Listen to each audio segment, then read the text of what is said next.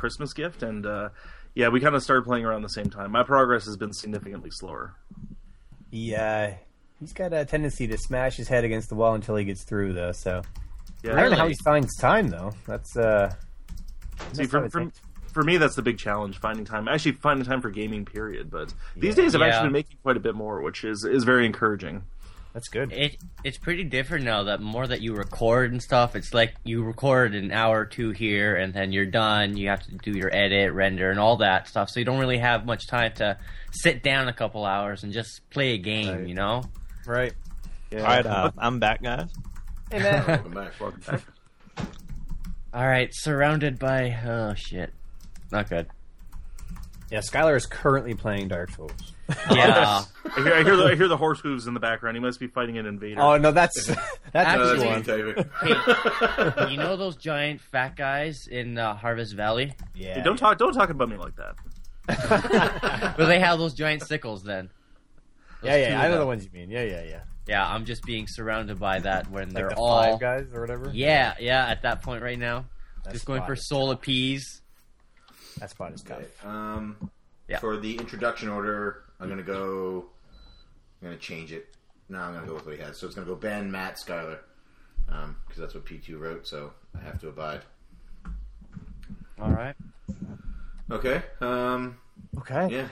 So Ben, don't worry. I'm also in the same situation as you. I did not get very far. I never get very far in any of the games you pick.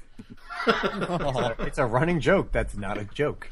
No, it's funny to me. This is how we compensate. We compensate with good humor. There you Yeah, go. that's right. That's good. That's good. I like that. Yeah. Okay. Hello, and welcome to episode 9 of the Cartridge Club. I am the ultra-successful member of the Cartridge Brothers, Player 1. And today we are joined by 3 fantastic guests. I could talk for a bit, but instead I want to jump right into their introductions. So, first off, from the extremely entertaining and enlightening and joyful podcast, we have Ben of the Rad Rascals. Hello, Ben. Hello, thank you so much for having me, guys. And by the way, I need to add in for my absent co-host, oi oi. Oi, oi. Oi, oi. That's gold. Yeah, Gold. Anzi is probably elbow deep in baby poop right now. His Facebook status, of which there have been many, have alluded to that, yes. Yeah, excellent. So we're very happy to have you here. We're both huge fans of your show. And for anybody who might not know it, why don't you tell us about yourself, tell us about your show, and why you love gaming. Okay. I guess for starters, I'm Canadian. Don't hold it against me. I've been a gamer for a long time. I'm in my 30s now, and I grew up pretty much from the Atari age until now. So, I mean, gaming has always been a big presence in my life. And, you know, I've kind of tracked my progress in life through gaming. So, I mean, Nintendo to 16-bit, you know, to 64-bit, to whatever we have now. So, I don't know, I've just been a lifelong gamer, and it's just one of those hobbies that's always stuck with me. You know, I've kind of strayed from it here and there, but it's something I've always gone back to. And, you know, in more recent years, I've become more involved in the online gaming communities, and that's kind of piqued my interest further.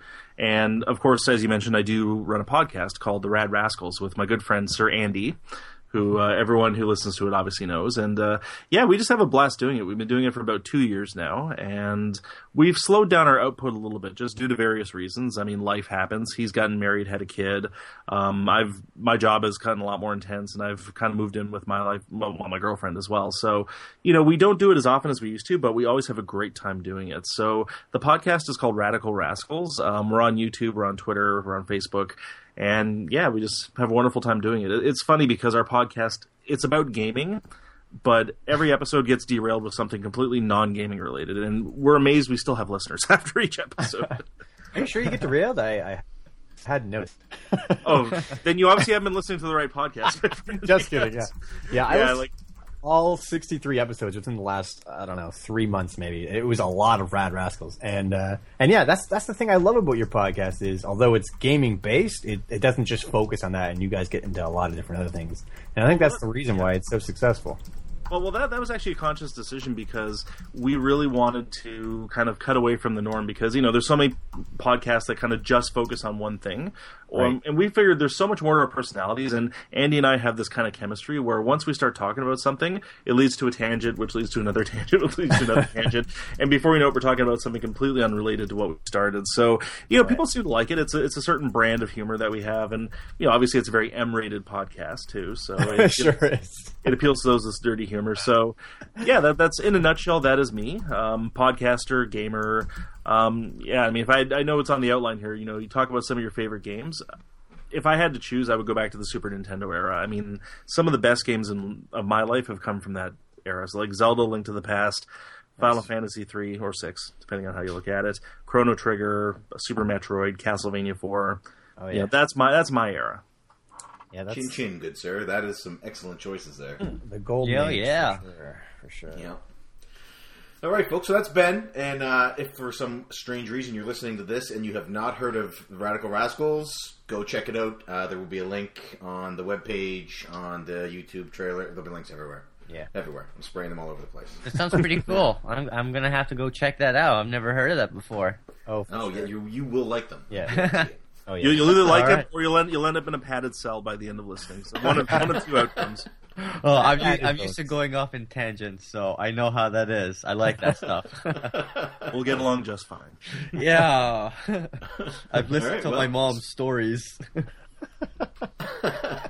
That's a pretty good segue into our next guest. So, also joining us, we have from the fantastic YouTube channel, The Baked Gamer, Mr. Oh, I'm not supposed to use your name, so... Oh, that's Hey, totally you fine. said you could. Oh, yeah. we did. All right, so, Mr. Skylar B. Yeah. Hey everybody. It's I want to definitely thank all of you for having invited me. This is my first time doing this. I'm not used to being just audio, except for you know what? I guess I am. What am I talking about, right? Yeah, it's just a big let's play. Yes, I do. I also try to stray away from some of that, doing a couple other skit videos here and there, maybe a couple pickup stuff, reviews. I try to do a couple things that are different. Yeah. I cover different non-sober related kind of commentary on top of games, which I find is a little bit interesting, and it helps me since I medicate with it a lot for a lot of different problems. But growing up, I felt like games also helped too, Yeah, for sure. And I pretty much started gaming on an old DOS Packard Bell computer that my brother bought long time ago. So Commander Keen was like one of my very first games when I was like 3 years old. Oh, And then I loved Commander Keen Kevin's gonna be smiling when he hears this. with all the DOS games. Yeah. Oh yeah. Oh yeah, I tried to collect a couple here and there. I got a couple King's Quest and a few sealed games, and I got Elder Scrolls from a garage sale for like 25 cents.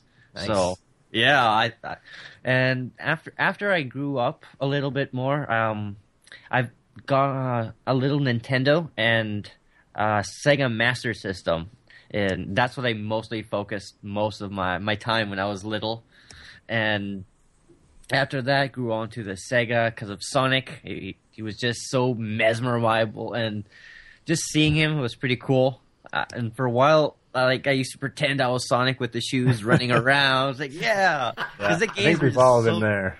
so awesome. And even Yeah, to this day, I can go back to Sonic, have fun. I've taught my 3-year-old nephew playing Sonic's 3D, Nice. and he just loves it. Trying to play it, just jumping up and down all the time, not really knowing what to do, but he's happy. He's always That's right. asking to play games as well. With Dragon Warrior, I was playing that, and it's just fun to see. That's how I used to be, so excited for a video game when Yeah. I wanted to play it, and my brother came with Phantasy Star 3. And I accidentally deleted his file, and I wanted to Oh. play that. Yeah, it was one of my first RPGs, and I didn't even know how to read. I was just playing it, calling him all the time. Can you read this? What's he saying? How are you going inside that fountain? I don't get it. The music, it's good. So cool. Yeah, Or if I've ever done that to P1. Did I ever delete your file or vice versa, P1? Not that I can remember. I'm quite certain, had you ever deleted my file, that this channel would be called Cartridge Brother. Because one would not be alive right now. Yeah. That is correct, yeah. That actually still holds true, so if you ever delete any of my files from this point forward, All right. I'll put on my fake wig and sit in court. So even to this day, I have tons of all the other consoles, grew up with them, collecting them now, trying to rebuild because I sold all my Nintendo stuff to get a PlayStation. Oh, yes. Yeah, You're, and that's when I got Breath of recollecting Fire. this. But I had tons of fun with all this RPGs, and it's what I like to focus on now, but I still love all the other different types of genres. I don't play much first-person shooters, but GoldenEye and Perfect Dark is pretty good in my books. Oh, yeah, for sure. Yeah.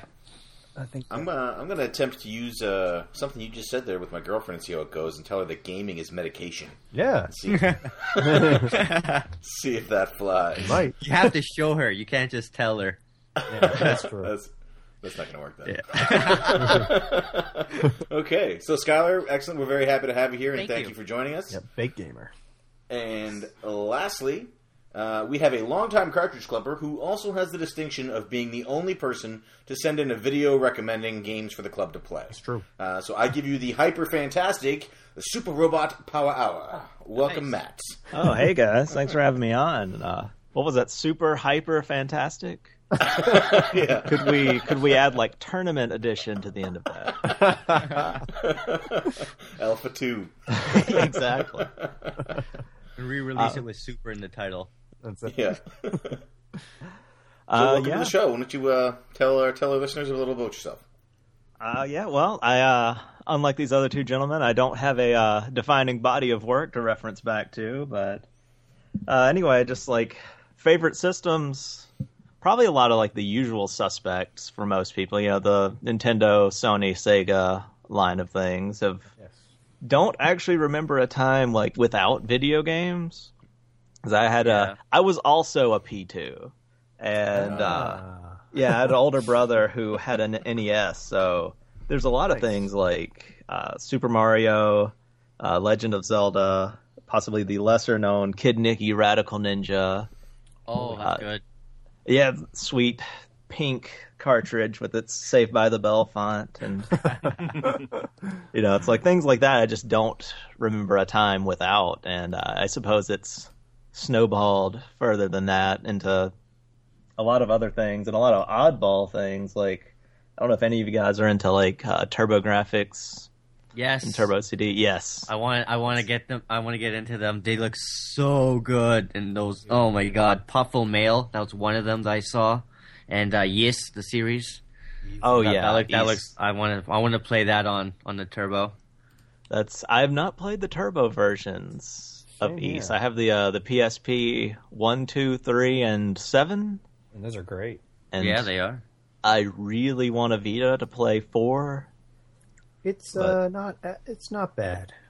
Oh, that hurts. I know. I love Ease. Don't get me wrong, but I had so much hype for that one for Vita. But anyway, sorry to ruin the introduction. Go ahead. Oh no, that's fine. I really want to play East for the. You know, there was like a fan dub of it. Yeah. Oh. that's- Because I they did not did know. like the hack for the translation, but then they also got members of the community to do voice acting. Oh, I would totally do that. It's For free. great because, you know, East on the TurboGrafx, the voice acting is bad, so you know anyone could do it for 4. right. Yeah. But yeah, I don't know. That's about it. I guess nowadays I'm getting to a lot of like modding systems and doing all sorts of bizarre stuff, and Oh, really? yeah, that's Cool. I have quite a few dirty pirate systems, I guess is what you would call them. But you know, I Isn't want that an NSYNC song, Dirty Pirate?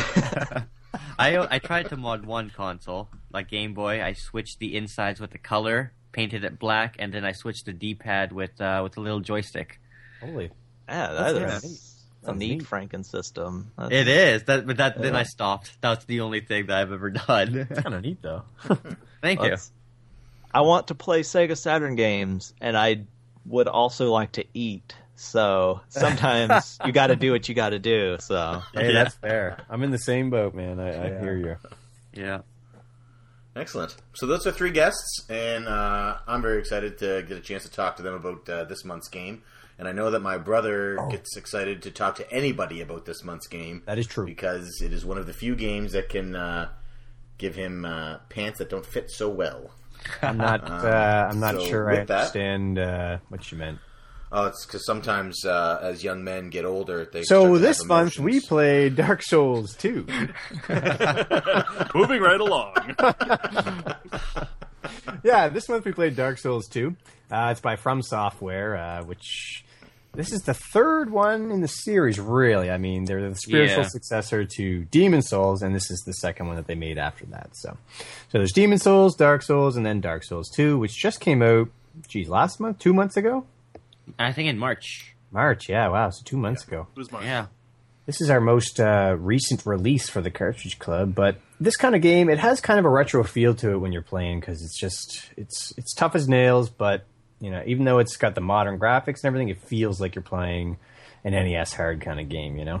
Yeah. But yeah, the game is Dark Souls 2, created by From Software, and I guess, our first experience with the Souls was a couple years ago. It's actually the first RPG that I played on the PS3, and it's what sunk me into it. But how about you guys? Is this your first time playing a Souls game? Let's start with you, Skylar. How many Souls games have you played? Well, in total, I've played them all. All Oh, three. really? Beaten them? Yes. Okay. Have you beaten any of them? I've beaten Dark Souls. What happened is I rented it the first 2 times because I rented it first. I thought it was pretty good. I had to do it for a second time, and then my girlfriend broke up with me, and some other bad stuff happened. So I was put into a little rut, and I decided to pick up a game to get over it and everything, and that was Dark Souls. And at the same time, Skyrim was coming out. But you know what? that's Dark right, it Souls. was. Yeah. Dark Souls, for me, was just so much better. And then after I finished that, I was like, I want more. Like, is there anything is there anything else more? Then I found out about Demon Souls. And to me, I heard that it was so much harder than the original. But I'm thinking that's because it's the first of its kind. Yeah. So... And then people were more prepared for Dark Souls. So Demon Souls was a little bit easier for me in that sense. When I went back, it felt like a whole new DLC kind of style. Yeah, that's fair. That's fair. And then I was just excited for Dark Souls 2, and it finally came out. I got it on release, started doing videos on it, and I tried to stay blind. So I don't try to focus on like too many videos of what's happening, like Epic Name Bros videos and stuff like that, Vidya, and because most of the game is just going around not knowing what's right around the corner, being prepared, having your shield up. You can hear the noises in the distance, like little growls and stuff. Like, is there someone still alive? Because even if you mess up and lose focus and make one mistake, it can cost a lot of HP or your death. So, and then all that progress is gone, and that's the beauty of the game. Is it really does. It keeps you on your toes. It makes it more valuable, like how actual life is. You want to take that risk, but you're not too sure if it's really worth dying, because if you get back there, you only have one chance to get your souls back. Yep. And I think that's the beauty of it, and that's what keeps us like, all right, we died, but you know what? We had that one chance to get our souls back. Let's try to do that again, you know? And it always has that extra push, or we need that extra level so we can get a certain weapon or use a certain spell. And I like that. And you work towards that by going with bosses and other enemies. You don't really need to grind too much. But I had tons of fun. And you do have to grind in original Dark Souls, but... Yeah, and that's the thing. It always gives you just enough motivation to keep you going without getting you too discouraged. That's right. Yeah. But how about playthrough? Sorry, go ahead. No, that's fine. All right. But it's nice to hear that you played the other two. Like, that's amazing, because that's the beauty of this series. It's different every time, but it's always almost the same. So it's just one of those series that it grasps you so much that you can appreciate the slight changes that they do make, and it's true. It's the series that keeps it good. That's exactly it. How about you, Matt? Have you, Mr. Robot Powerhouse? Have you Power Hour? Sorry. have you played? Don't worry, got Mr. Roboto. Well, yeah. Have you played them? The other ones? Yeah, I actually watched when Demon Souls was like, before it was out. I watched like one trailer and just put a pre-order down in hopes that it was as good as it looked. And what a just absolute fantastic surprise, it turned out to be. That's awesome. But yeah, you got to be there right from the start. Yeah, that's so cool. And it's also nice. It's like I wish Atlas was still bringing them out over here because I got the nice the special edition. It comes with like the strategy guide and like the sweet like embossed cover. That's a nice piece of packaging. Yeah. I just bought that copy from a friend of mine that works at DB Games for $100. Oh man, and even that's a great deal. I mean, that's not cheap anymore. No, but yeah, I absolutely love Demon Souls, and I forget something happened when I played Dark Souls, and I got entirely distracted, and I have yet to finish that one. Which I really need to get back to. That's the goal. That is. Well, at least that's something to go back to. That's good. Yeah, that's probably after I finish 2. That might have to be what happens. Let's go back to that. Yeah. But that's the beauty. You can play them in almost any order, really, because they're different universes from Demon Souls, but it's almost similar. It's supposed to be like years in the future, and people don't remember anything. Right. It's like if it was 4,000 years in the future, and all the artifacts was like the stuff that we see now all around us. Pretty much. That's exactly what it's like. And that's pretty cool. That's a cool concept to play with that kind of mindset and get to experience and explore what kind of virtual world that they've created for us, It's true. From software team. What about you, Ben? Is this your Dark Souls 2? Actually, I know the answer to this because I listen to your show. Me too. But, is Dark Souls 2 your first experience in the Souls universe? It isn't. Like everyone else here, I have played the other two. But it's kind of funny with me, though, because you hit the nail on the head when you said it's almost in a retro style. Like, it's a modern game, but it's got retro gaming sensibilities because you're basically advancing through brute force. And you just do a little better each time. Those are not typically the kind of games I go for, but I actually bought a PS3 just to play Demon Souls. Oh, nice. Because back in the day, I had like a Wii and I had an Xbox 360. I wasn't really too keen on the PS3 at the time because they didn't really have the Dynamite exclusives that I was looking for. But then I saw Demon Souls. I think it was Pete Dorr. He did a lengthy video kind of describing his experiences with it. And I was just like, okay, I got to try this game out. I saw some gameplay footage, watched some reviews, and I'm like, yeah, this looks like my kind of game, despite the difficulty. The difficulty was always, no one ever downplays the difficulty in these games. It's what the series is known for. But there's kind of a pattern with me in these games. It's almost like, you enroll in a course that you're not good at doing, and then you drop out halfway through. That's kind of like, you go in there with the best intentions, you go in there with the mindset, I'm going to rock this. And then halfway through, you get frustrated, and you're like, okay, I'm dropping it. And that's kind of what happens. That was my college life in a nutshell. But that's also the way the Demons and the Dark Souls games have gone for me because, I like them. I love the gothic horror setting. I love the combat. That's the thing. The difficulty is there, but it's also not cheap. And that's one thing I do respect about the series. Even though I'm not good at the games, I do respect the fact that if you make a mistake or you die, it's because of something you did wrong. Right. Yeah. The game isn't being cheap. The game isn't being cheap, but it's also not holding your hand, and that's a common thing that we see in a lot of games nowadays. There's a lot of hand holding. There's a lot of linearity. There's a very, very forgiving learning curve in most games. Dark Souls kind of throws that right out the window. So I didn't get very far. They're punishing, yeah, but it's kind of the risk versus reward. I think it was you, Skylar, who said, not knowing what's around that corner, and knowing that if you take that risk, you could lose everything. And there is a certain kind of gamble that's fun to take with that, and I found that was very much the case. Not so much with Demon Souls because that became frustrating for me, but definitely with Dark Souls. Yeah, I completely agree, and I know exactly what you mean. Because no matter how hard it is, there's always the thought of, what's behind that guy? If I could just get through this one guy, what's going to happen next? And I bet I can handle that. And then, Exactly. of course, you can't, and you get a little better. But Exactly. Yeah. So, you kill one enemy and you're like, yeah, I'm a badass. Then you walk around the corner and then there's like this building-sized spider. And you just kill Right. it one. And you're like, yeah, I've just been put right in my place. But one thing I'll admit here, and you've heard my podcast, so you probably have heard me make this shameful admission before, but if there is an exploit, I will take it. oh, I remember hearing about your exploit in the first one. I did, yeah. The first Demon Souls, not so much. I know Andy took an exploit in the first one. Apparently, there's a boss that spawns over and over again that you can just keep farming souls from. Oh, I but didn't know. in The Dark Storm Souls- King. the Storm King, exactly. Oh, but right. But in Dark Souls, like, I mean, this is what I call the bitch move, and I totally did it. I'm not denying anything.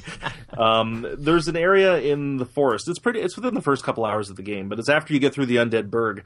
There's this forest you go into, and if you buy a crest from a blacksmith, it's like 20,000 souls. It opens Yeah. this area where you can farm a ridiculous amount of souls in a short period of time, and without exaggeration, I'm talking like 100,000 souls within maybe 5 minutes. Yeah, it's pretty quick. And there's a bonfire like right outside there, so you just keep respawning. If you die there, hey, you just go and reclaim your souls. And Yeah. it's not a cheat per se because it's programmed into the game and it's never been patched. So my theory is it was intentional. But yeah, I leveled up. I think I leveled up to level 120. Oh, It's a good PvP place. Yeah, but You're Yeah. you're not alone because I also did the same thing when I played Dark Souls at that same location, and I agree with you 100%. If I wasn't supposed to do it, if it was a cheat or a hack, they just would have removed it and they wouldn't let me do it. well, they were also known for doing that. I mean, they would issue patches that would get rid of the obvious exploits. So, it's for people listening who are not aware, basically, it's just this area with these really high-powered enemies. Like, you have some wizards, you have some ghosts, and you have them chase you to a cliff, and then you just hide underneath on a ledge, and then they just run off the cliff. So you don't even fight them, but each one of them gives you 2,000 souls. Which, Wow. to put it in perspective, your average enemy at that point in the game would have given you maybe 1 to 200 souls max. yeah, tops. Have you guys done the multiple glitch for souls?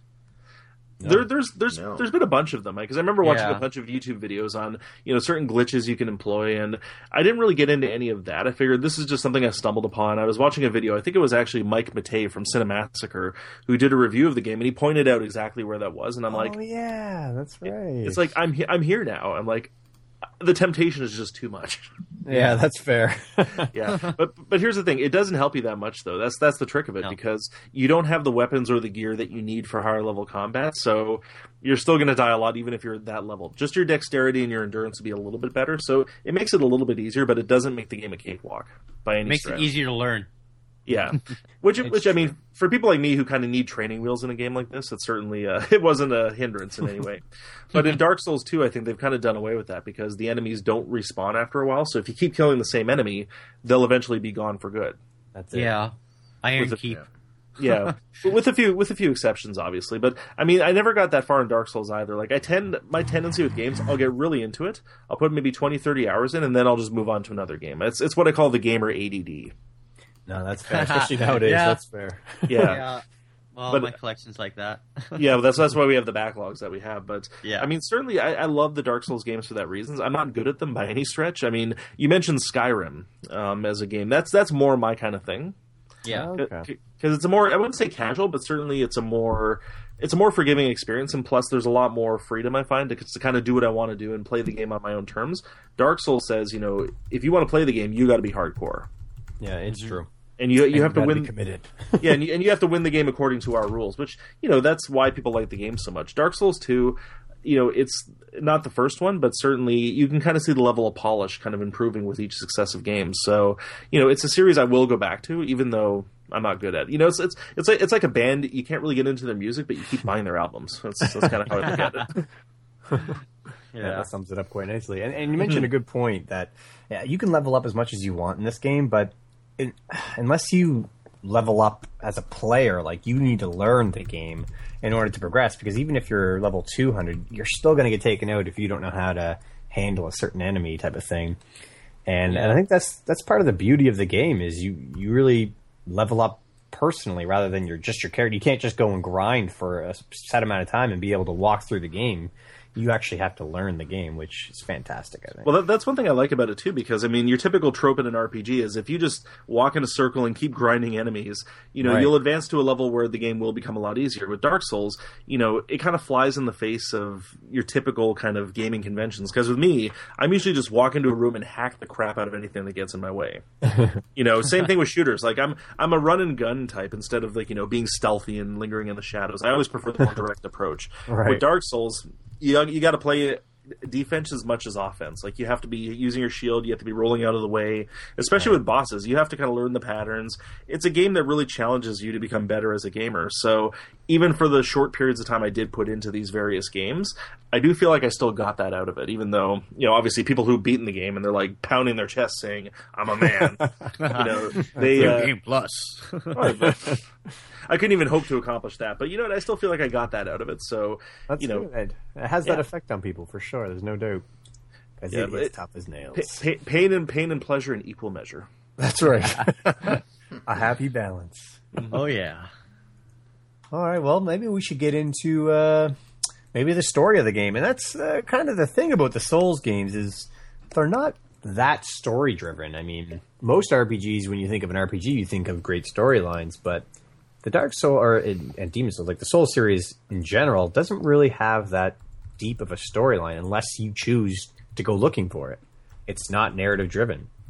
But what are your guys' thoughts on how it isn't really narrative-based, and what do you think about the storyline overall? Let's start with you, P1. When I first with the Demon Souls, I hated it. I didn't like that there was no story, there was no direction. It was sort of just here you go, figure it out. And it wasn't until I said I'm not playing that. It's stupid. I remember. And then when I was told that it was a hard game and not a lot of people could beat it, I was like, okay, well then I have to play it. And then I did find that I ended up liking that aspect of it the most because you sort of create in your mind the story of who your character is and what they're doing, and it's not just here's a story and you're getting it spoon fed. You have to it's the story. It comes as much from inside yourself as it does from on the disc, and I think that's something that is lost in a lot of RPGs now. It's a lot of and don't get me wrong, I do love sometimes just sitting there and here's a story. Sure. But I like that it's not just here's a story, follow the steps, do this. It's figure it out on your own. Figure out what type of character, why are you you don't. There's nobody tells you why you're killing the Hollowed, why you're Hollowed. None of that. It's just you have to figure it out on your own. Like, Yep. And just like as a player, you don't know. It's almost like the character doesn't know. So you get to grow with your character at the same time. So Yeah, that's pretty much. I like Yeah, it totally unfolds itself, and it's basically you. The story is your journey of you playing the game, your struggles through it, the repetitive of dying and going back to the same things over and over until you actually learn what's going on. I really like that. No, I agree completely, and I mean you go through the game and you'll hear about certain religions or certain places in the world where people are and how they are and how they act, and you think to yourself, "Wow, I'm actually in this world. It's not just I'm not just going through an aimless place." You feel like you're a part of a place in the world that just sort of fell apart. It wasn't just created for you to play in; it was a thing that fell apart. Talks about different lands and how they used to trade with the people of the land you're in now, and it really makes you feel like it's got an organic sort of sense to it. But how about you, Matt? What do you think about the overall storyline or lack thereof? I like it, not as much in Dark Souls 2, though. I kind of like of all the games, this one had the least interesting intro, and I was not as sold on it as the other two. I agree. Like, Demon Souls had the crazy. I mean, it was just kind of a intro video for just to have one, but the crazy choir and like all these monsters and crap, and that was really exciting. Mm-hmm. And I did kind of like that your character was kind of a moron who's just like, I'm a man, I'm gonna walk into this fog, and like that's really all it is. Like it is. The world has a problem and they're gonna have to deal with it. Just and then like Dark Souls 1 had just that absolute wonderful intro video with like kings throwing lightning bolts at dragons and dead man and the forgotten pygmy for whatever reason. It just like, it was So good. it was really exciting. And then like Dark Souls 2 is things are creepy. There's a woman with a baby. I'm going to walk away from that person and jump into a whirlpool. And well, these are things that are happening. Yeah. As I move forward, though, it's very likable. I think what I do like that wasn't, or at least I don't remember it being in Demon Souls, is the load screens having the flavor text for a lot of the items, which I read all of that. Yeah, same here. And Souls then had you it, really get but, into that. So. Yeah, for sure. Yeah.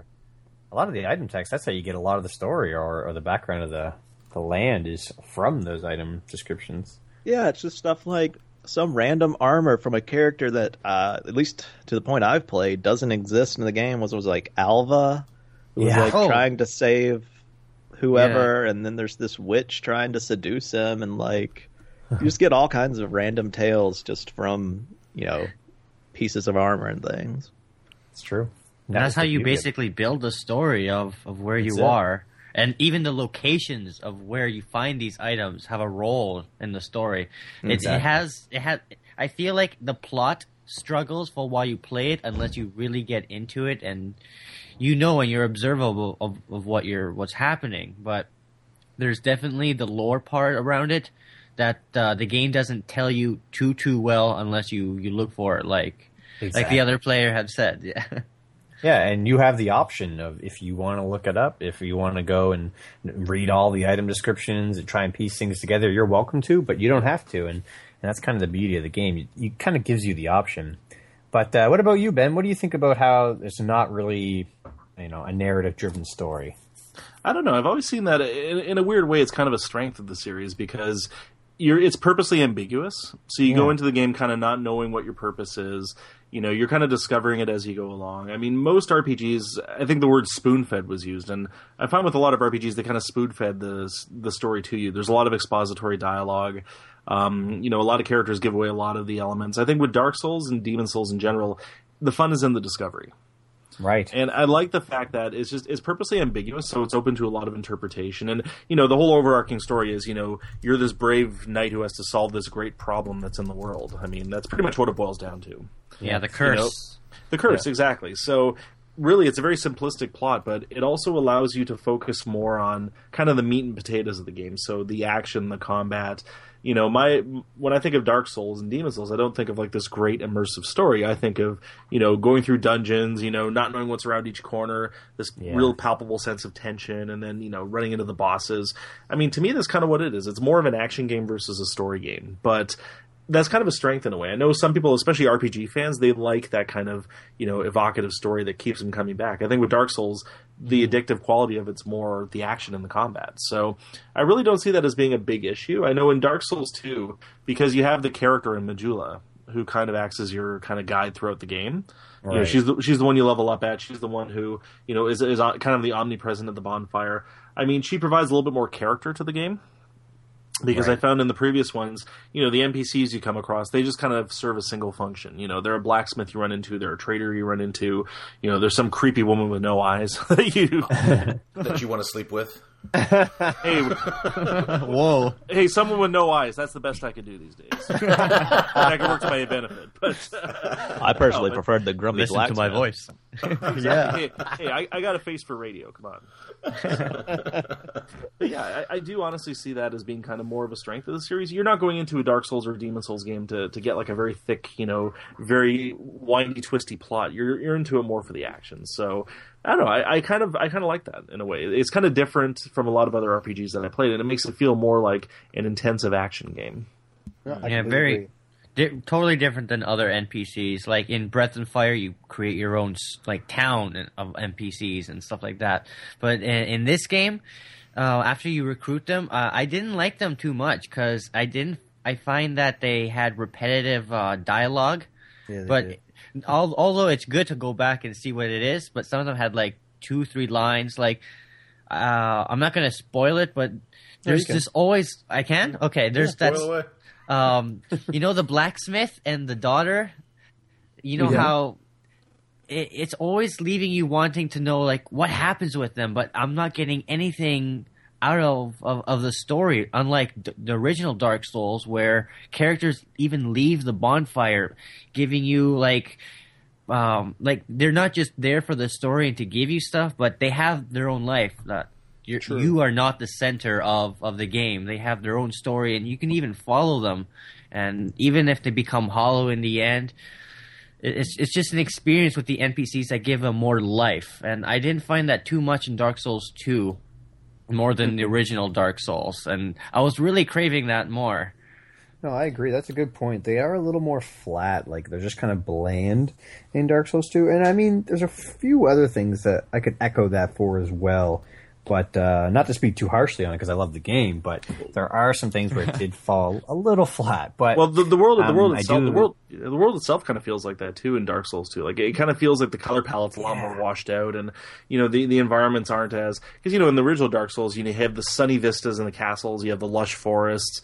In this one, it's almost like it's done on a very bland, almost earth tone palette, and it doesn't. And I think maybe that's more due to the open world aspect of it. It's more open world in the second one than it was in the first.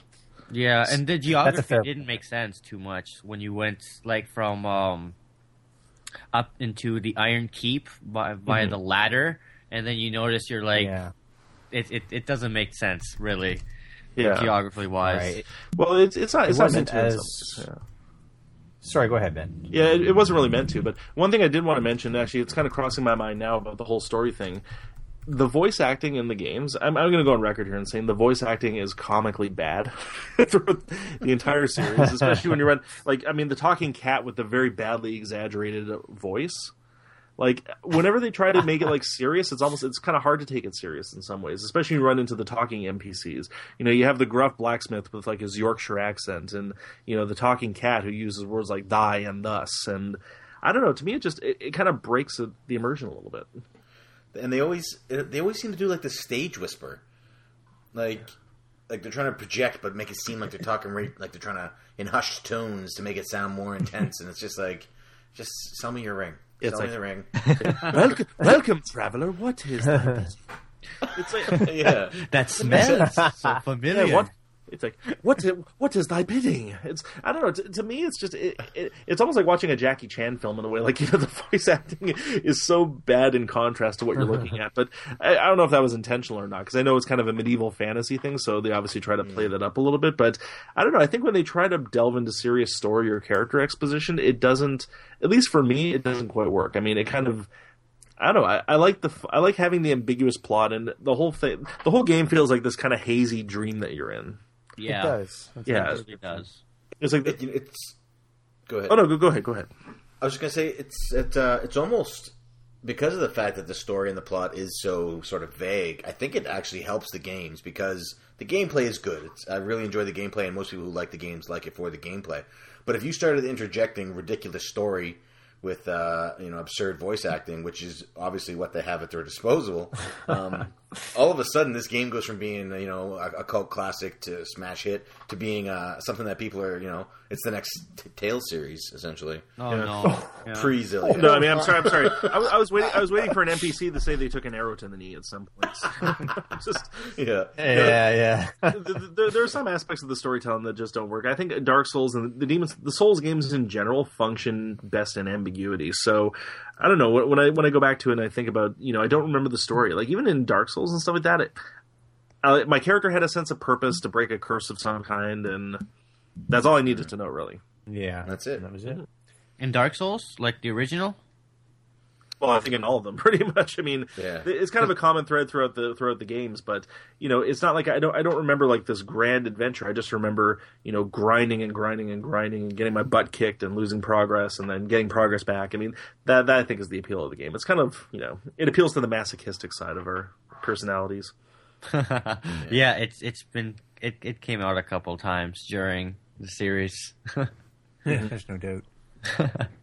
But once you beat it, so I guess it makes it so much better. It's true. It is rewarding. It's a rewarding thing. And that's the thing about it has a lack of story, but the gameplay is just so good that it completely makes up for it. So before we jump into the gameplay section, though, I would like to talk a little more about the world that it actually plays out in. And You kind of touched on it there when you said that it is kind of bland, and I do feel like in the original Dark Souls, everything had a sort of an organic feel to it. Everything's sort of connected to that central hub, but in this one, you immediately start out being able to teleport from bonfire to bonfire.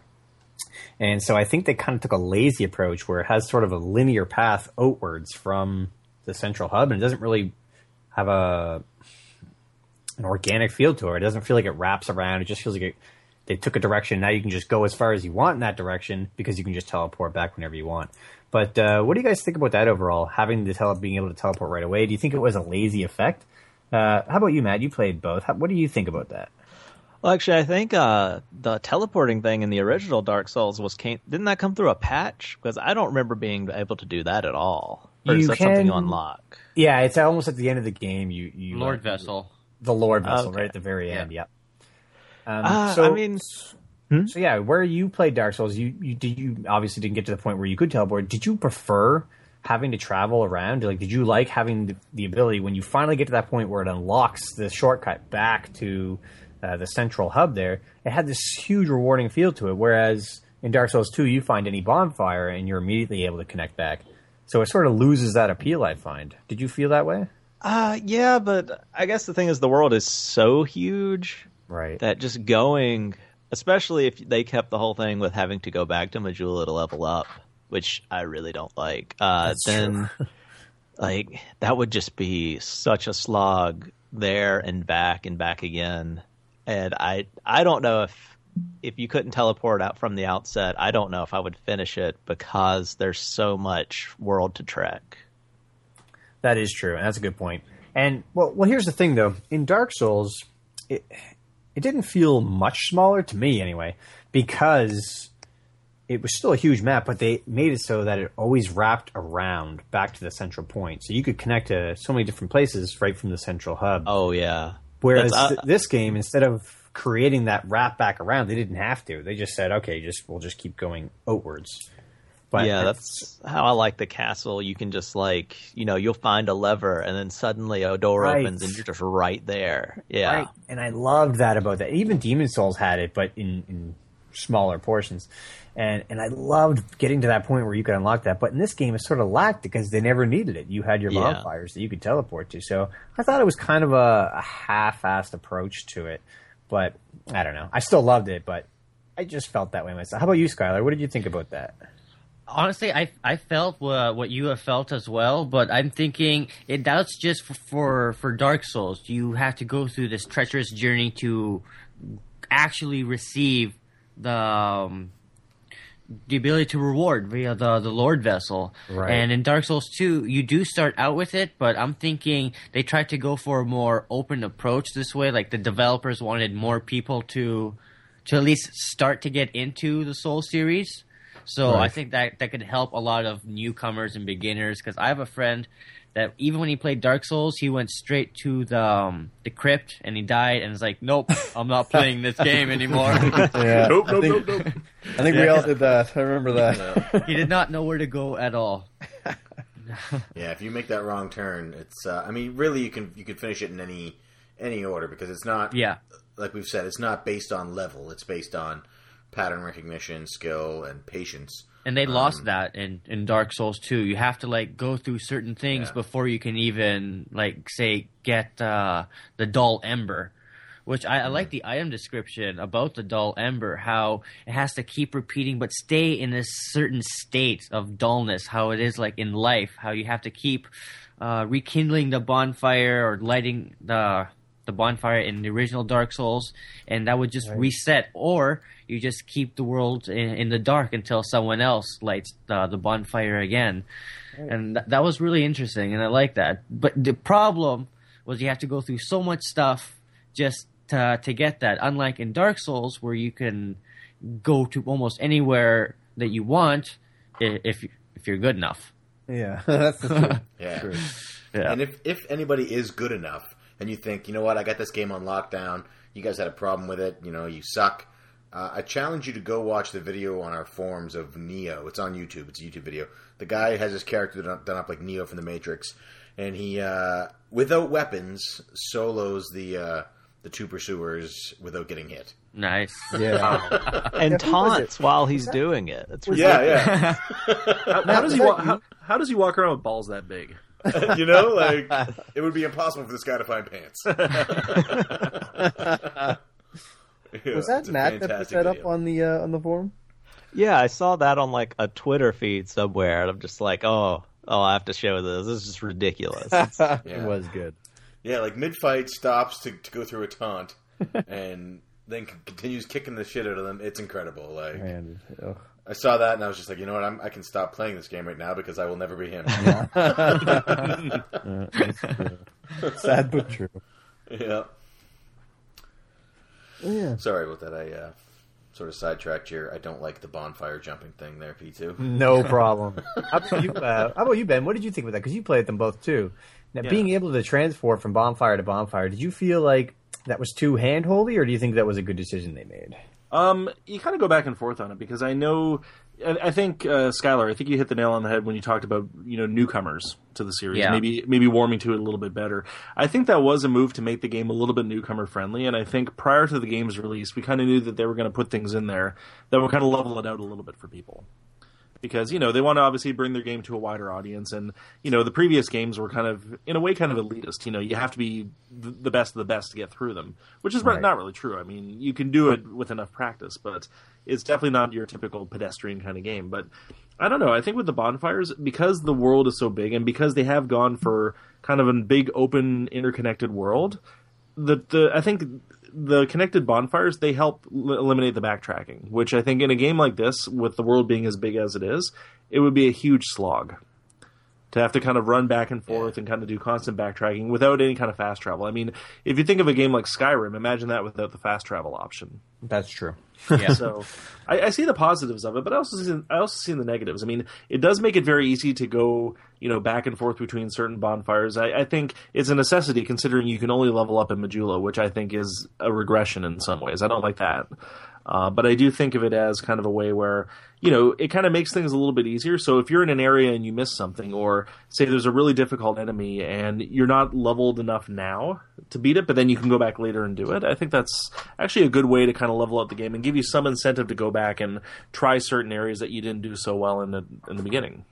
That is a fair point, being able to go back and collect things that maybe you missed or research areas with your newfound powers. That's a good point. Yeah. I think.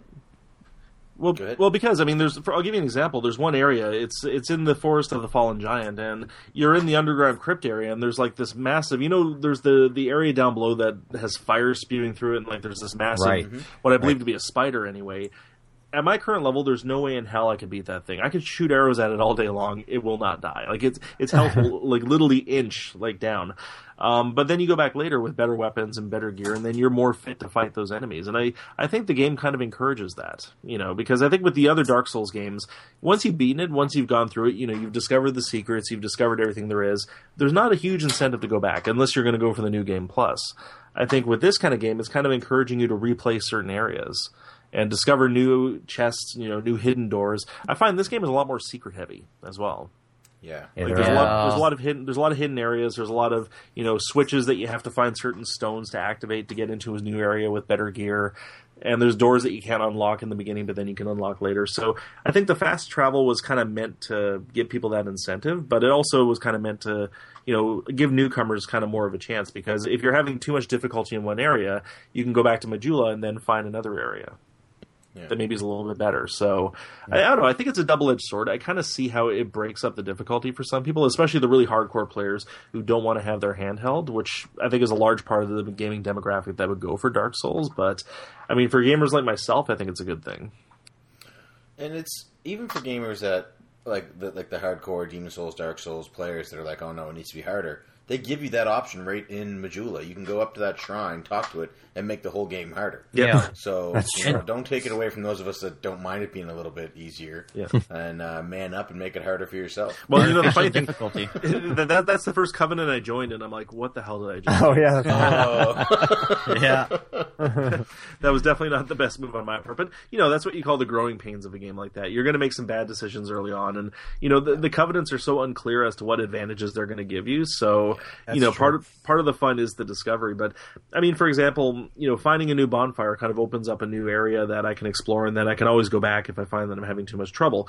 The other thing too is that, especially in the area that I'm in, which is the Forest of the Fallen Giant, there's a lot of shortcuts as well.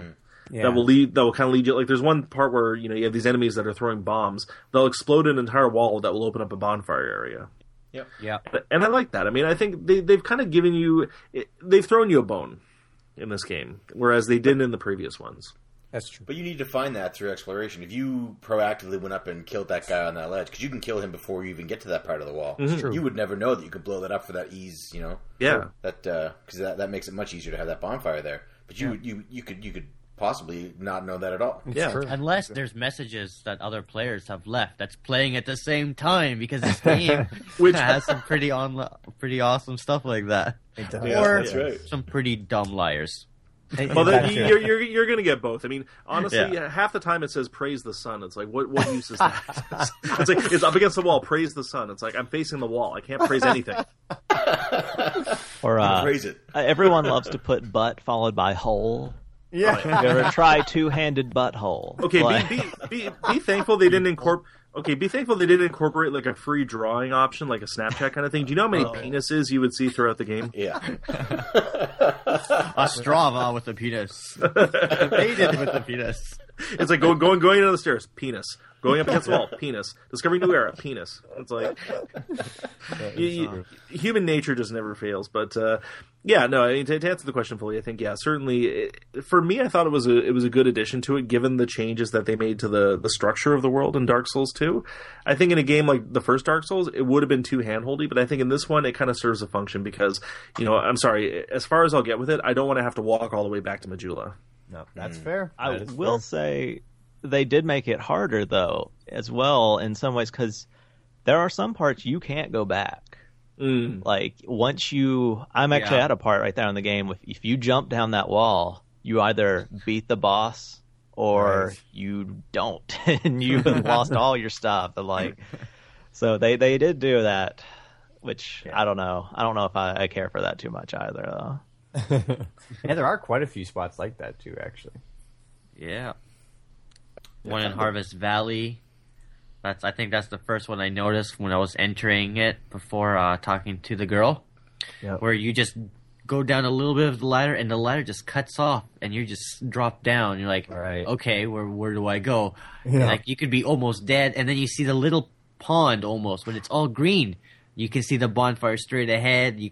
And I love how it just poisons you and everything.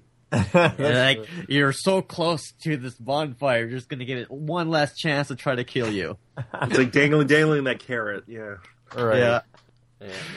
Right in the Forest of the Fallen Giants is another one that I don't know his name, Pike or Pyth, or it might even start with a P. Pate, I think. Pate, yeah, That's it. Pate. He's sitting outside that room, and he's like, my buddy went in there, he's got a ring, I haven't seen him, what's up? And if you go in there, that gate closes, and your options are get through it or die. Yeah. That's true. Yeah. So they do that a lot. There's a lot of times when it's like, you're not backing up here, you're going to do this, or you're done. He gives a point. good PvP ring if you kill him. Yeah. Yeah, what is Does the it? ring? What does it do? Ring of Thorns, I think, has a random chance to like do an offset and attack. So then the person who's attacking you can get like stun locked by it and hit. Yeah. It's pretty good. Yeah, it's not bad at all. There's one thing I will say, though. I do like the fact that when you go back to the bonfire, you still keep the gear that you have. You lose your souls, but you keep the gear, because there was one point early in the game, and everyone told me to go get the Ring of Binding. Oh, good. Yeah. Because, I mean, that obviously, the effect of being hallowed. I know that's on the discussion outline, and we'll go into that eventually. But, That's okay. every time you get killed, you become a little bit more hallowed, which it breaks down your health bar to the point where you start off at half health. It's almost like being cursed in the original Dark Souls. It's kind of a similar effect. Yeah. But I remember I would run to get the Ring of Binding, and I'm like, I'm not at a nearly high enough level to beat the knights in this area. So I would just run past them, and I try to aggro them to get past them, and then I had like a bunch of them chasing me at the same time. Oh, And no. I had to try several times to get that ring, but I finally got it. Nice. Good. Nice. That ring's a must-have. That you definitely need. And those knights suck if they're too. Because I had started the game as a sorcerer, and I got to the point when I would fight them and it would take every one of my spells almost just about to beat the first one. Yeah. And I was like, okay, cool. He's got to be the only one of those. And then there's like 9 more. Like, are you fist fucking me? How many of these guys are? Oh no! And then fist fucking is a very accurate word to use because you got actually no, gangbang is a better word to use because they will all chase you, and then you go to that big open area where you have to activate the pedestal to get the drawbridge to fall down, and you get all these, and some of them have a much bigger hit radius than others. So some of them with the guys with the swords are usually okay, but then you have the ones I think that have like this sickle or something, and they have a much wider radius. They'll get you every single time. Oh yeah. Well, did anybody just run past all of them? I managed to beat one of them, but then I'd have like 8 more chasing me at the same time, and I'm like, this is just ridiculous. I mean, I know if I go back at a higher level, they'll probably be a lot easier, but yeah, I had to get that Ring of Binding, and it's been a godsend. Well, it was old drag, or not old, just the red guy, was it Dragon Rider? Yeah, that was my first boss because I was just like, screw these knights, I'm running past everybody. And it's just like, walk into a ring, and I think he hits me once, and I'm like, Dad, screw this. You thought you were out of the woods after you got past the knights. Nope. Yeah. Oh, this guy's much smaller. He'll be easier. Yeah, I didn't even know about that area, to be honest. Like, there was a few areas that I wasn't, because I didn't look anything up. I was just going completely blinded and used the guide. And there's a few areas from Majula, like that one. I didn't know that you could go down and open up the latch to get through that way. Mm-hmm. And the main hole in Majula, I also didn't know that you could drop down there, and that was a way that you pretty much had to go. And it wasn't until late in the game that I discovered that. But did anybody else find it hard ever get stuck at a point where you didn't know where to go at this point? Like, you just suddenly go ahead, man. When did it happen to you? Well, there was a point where even with the cat ring, I couldn't go down the hole. Oh, yeah. It's the longest. Yeah, there were several points where it was just. Was it crippling fear, or did you run out of health when you hit the bottom? Yeah, like that was one of the first things I tried. I'm like, we're going down here. And that was how I lost my souls every so often. It's just it's like we can do it now. This time I can do it. Yeah. One of the things, and it's for anybody who's played the games, you know this feeling. That first time you die somewhere, and you think, I gotta get back to my souls. That's 1,100 souls. Oh my god, I need those. I'm never gonna be able to get those back again. And if you die again, you're like, oh, it's like the worst feeling in the world. It is. And then at some point, you're like getting 5,000 souls per kill, and it's just like, I can't believe I was ever worried about that. You know, and then you lose 80,000, and it's just that first feeling of that first time you die. Because everybody, when they start playing this game, they think, I'm always going to get my souls back. Right. But it's inevitable that at some point you're going to lose those. That first time you lose souls, it's going to feel like the end of the world. And it's nothing at all. It's a drop in the bucket. Yeah. But it all depends on how you react to it. Yeah. Well, the first time you actually get an achievement when you die and it says, "This is Dark Souls." Yeah, that's right. That happened to me within 5 seconds. I think anyone who goes into the game expecting to have a cakewalk and not die, I mean, they don't know Dark Souls. Yeah. As soon as you die, it's like, you know what? It's Dark Souls. I get it. Yeah, I get it. I'm used to it. Yeah.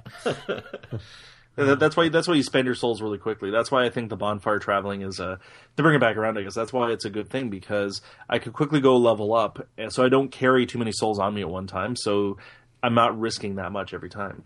Yeah, and bottomless box is from the get go as well. You can put all your items around. True. It's kind of like is it Stockholm Thomas from Demon Souls that you can give all your stuff? Yeah, I like how there wasn't stockpile. Yeah, stockpile. Stockholm syndrome. That's kind of how I would describe the game, actually. That's how, I was going to say. It beats you constantly, but then you learn to love it. Yeah. Just like Mom and Dad. Oh, I'm scared. They don't listen to these anymore. Derailed. Yeah. Yes. But yeah, you know what? It's a good point, though, because I would always go and cash in. Every time I knew that I could get a stat, I would always go back and I would cash in at the start. I had to.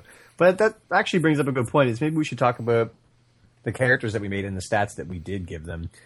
I know that my first guy, for Demon Souls and Souls, the originals, I was playing as a knight. So I did the same thing with this one, created a knight, and that's how I got through the game. And so a lot of my points went into strength, and endurance. But also in this game, they switched. I think it was vitality.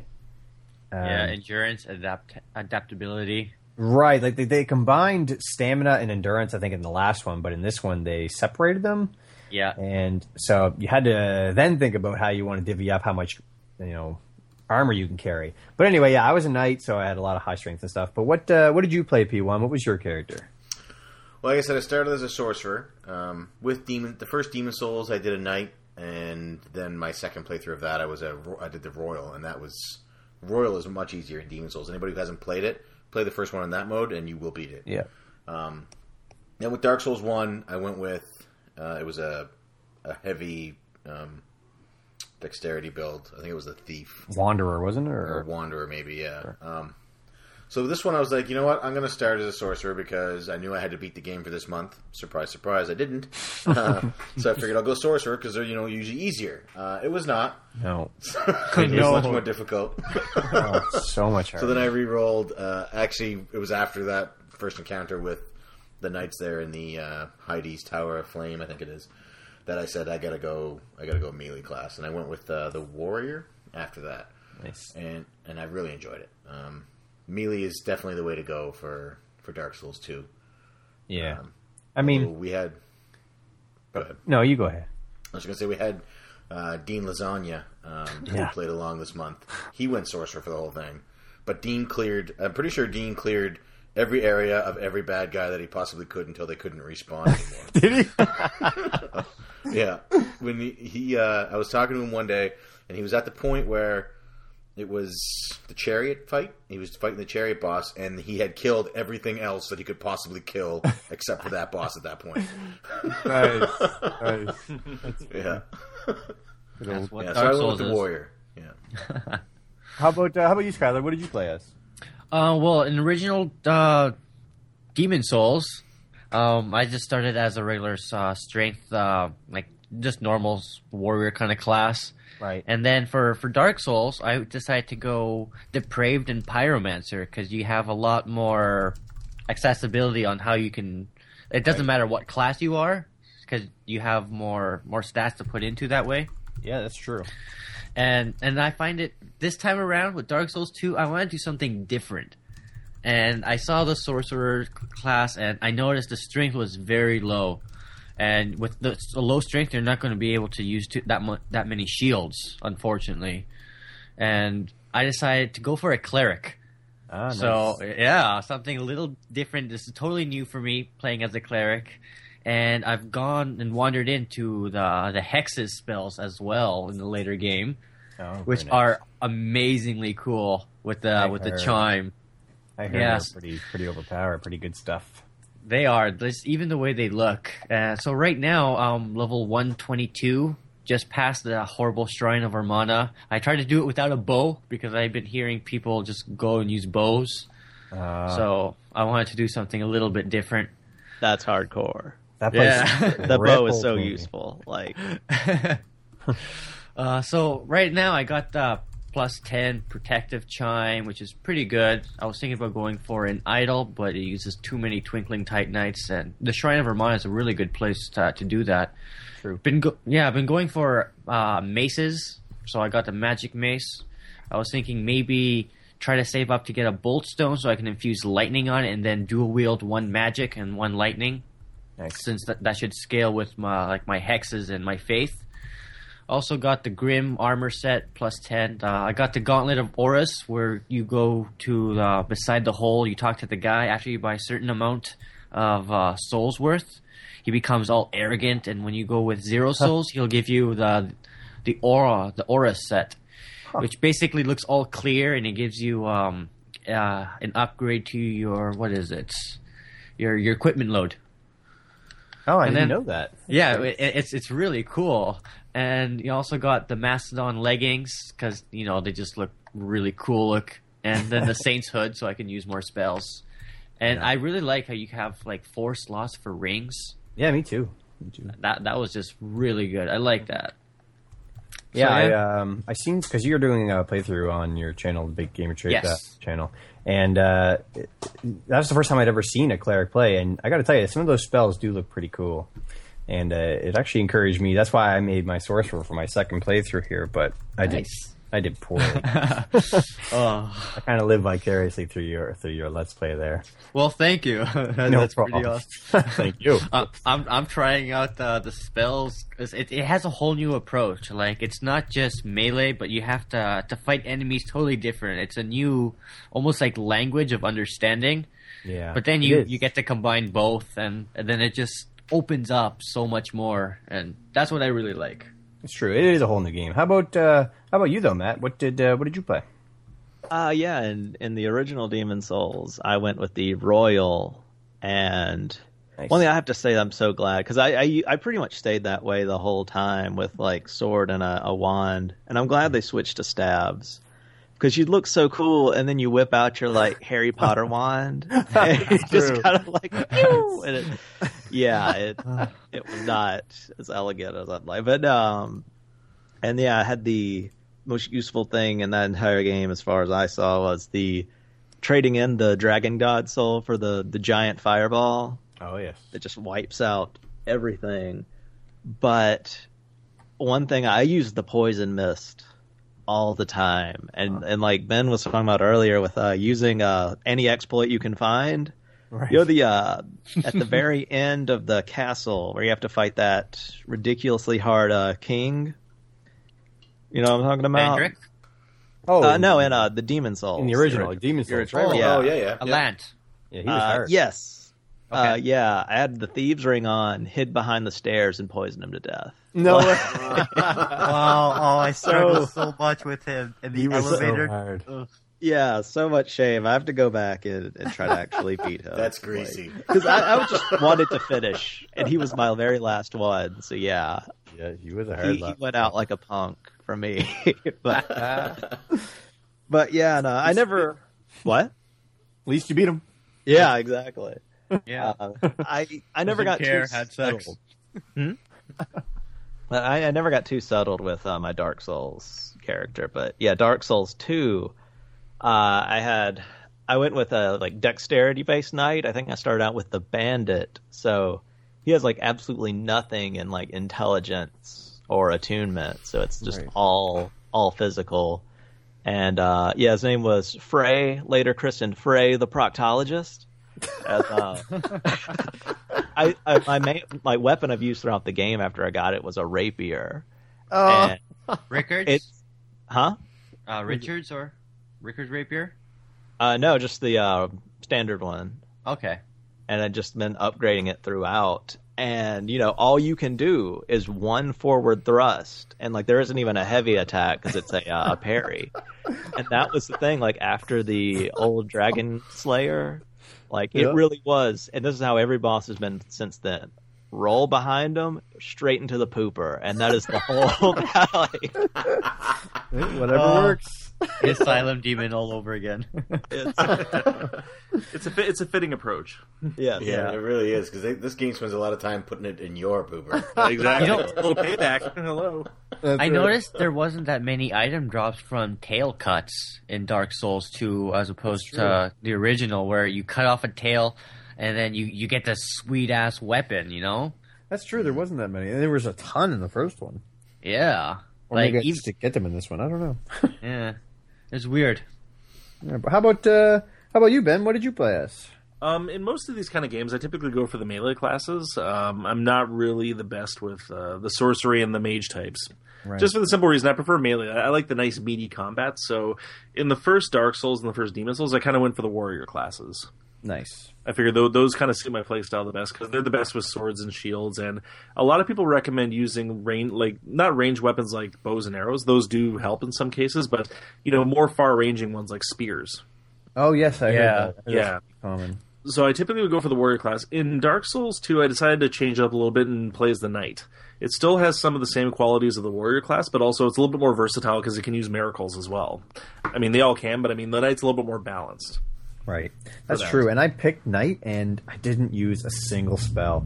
I went through the whole game. I didn't have any miracles, and I realized later on that it probably would have made things a little easier, but I was so committed to just going up and slashing away, and But I'm such a hardcore gamer that I didn't need that. Well, you know. You got to try a balance. I mean, the thing is, for me, I'm used to kind of doing the melee things. I'm not patient enough to kind of learn spells and kind of get my magic up and stuff like that. I typically prefer just to, stab people in the dick. That's kind of how I do things in games. So, that kind of appeals to me. Now, I got some really good weapons. Like I got the flame sword because that's hidden in the Forest of the Fallen Giant. There's like the flame sword. I got that, and I got a couple of other weapons. I got a really good spear that I'm not leveled high enough to use yet, but when I am, watch out. PvP. I'll see you at Belfry. Yeah, Belfry is fun. Anyway, sorry. Yeah. So the knight is the one I went for. I was originally tempted to play as the deprived just because, the idea of your character running around in his underwear for the first little while. But also because you're starting as kind of a blank slate, so you can kind of build your character up whichever way you want to. And the stats are nicely balanced to allow you to do that. But knowing the way I am, I prefer to start off with an advantage of some kind. And given the fact that melee and shield using... Because I know in Dark Souls, your shield is your lifeline in a lot of cases. Yeah. It chips away your stamina a little bit, but it's what's going to save you from getting killed on more than enough occasions. So I decided the Knight class. And it's a decision I like. I think that suits my playstyle the best. Yeah, I completely agree. It's mine as well. And, I have no regrets going with them, that's for sure. Yeah, but I am trying to force... It's kind of funny because I'm trying to force myself in games to play the opposite classes that I normally would. So, if I'm playing a shooter, I'll play kind of like the support class versus the gun class. Or, like say in Skyrim, I'm trying to focus on conjuration and alchemy and stuff like that versus, just one-handed and shields. Yeah. I've been going around. It's good to mix it up every now and then because it is a completely different gameplay style for sure. Yeah, but I think, the Knight's a nicely balanced one, so I think for people who are new to the game and people who want something where they have the option of kind of using both, I think the Knight is a good starting point. I agree. It is. Also, in this one, they introduced a way to redo your stats, like to re-roll your stats to whatever you want. Yeah. Mm-hmm. Did anybody here take advantage of that? I heard about it, but I have yet to find that because I was thinking about maybe do that since I upgraded my strength a little bit too much to try to find, what kind of weapon am I going to use? Because you have to find one weapon, upgrade it, and then your weapon doesn't really become powerful until the very end of the game, unless you, find some sort of way to grind or get lucky with the pearls and the small, smooth, silky stones. Right. Yeah. Well, you could. Do you know how to do it? You could...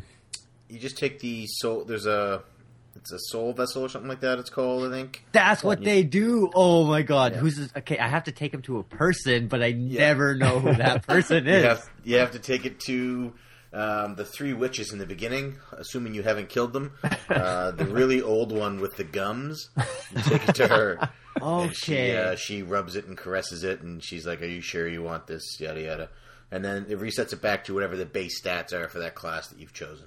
Well, I've got 3 of them, so I can fuck up a couple times. Yeah. So it sounds like P1. Did you do it? Did you reset? Yeah, I did when I wanted to go from sorcerer to the melee class, and I realized that wasn't going to work because the base stats of the sorcerer aren't really conducive to a good melee class. Right. So I then just restarted the game, started a new character, and was forced to mimic him after Ragnar from the show Vikings because I have it on good authority from Mrs. Player One that he is the hottest thing on television. How nice of you to make your character attractive to her. Very kind. I had to get her to watch me play somehow. That's a good way to keep her involved. That's a good idea. How about you, Matt? Did you ever think about switching your stats back? I did, but then, I don't know. I just decided I have to do it this way just because I'm incredibly stubborn and unwilling to change. No, I fully intend to New Game Plus just to do that at the very beginning because I have so many catalysts and spells and hexes and things that I would like to just go, re-roll and try it out as a sorcerer without having to start from the absolute dirt beginning. Right, that's a good idea because I don't know how many open up a chest and I'm like, oh, it's a spell. But how different it must be to be a caster and open it up and be like, oh my god, a spell. Oh, it's a spell. Yeah. Yeah. Because I was just looking through my items, and I'm like, I have these crazy hexes and like cool looking stabs, and I'm like, this is all absolutely useless to me, but I would really like to play with them. But That's a good idea. It's a good way to retry it. Yeah. How about you, Ben? You ever think about re-rolling as something else, maybe? I will at some point, but I mean, for me, I'm going to invest so much time into my character and leveling him up and kind of tweaking his stats the way I want them to. It would be a hard choice of what I would want to change it to afterwards. That's fair. Also, did anybody sleep in the coffin at the beginning of the game? yes, I totally skipped Also, over yes. the entire tutorial. Did you? Yeah. Well, I had to accident- hear about it. Yeah, I didn't do that. I didn't do that. I was too busy getting killed by the ogres on the beach. Yeah, they're tough. Those games are Oh tough. my god! They are.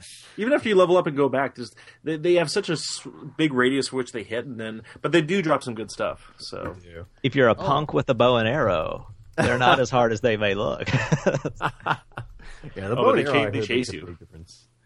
I'll go there right now. You should. Be aware, though, if you go in this coffin, I had no idea what it did. Matt, did you know what it did when you went into it? No, I had no idea until Dean told me. Yeah. I Anyway, knew. so I you get it anyway. you went anyway? I just went back in it today, and I did it at the start of the game, so for 152 levels, I was a woman, because it changes your gender from male to female or vice versa. And if you're wearing full armor, you don't even know. Like, I had no idea. Or if you're Well- undead, for that matter. I was character be wearing full weaker? armor, but my character started moving kind of funny. And I thought it's because I put a bunch of points into poise Oh, that he got like a little bit more elegant. No, it's just a lady. But you doing the catwalk walk? Yeah. Like, P1, he's a what did you fancy say man there? now. I thought I heard P1 say something about... I said, didn't you notice that your character wasn't as strong as it was? What are you trying to say? What are you trying to say? What? Nothing. Anyway.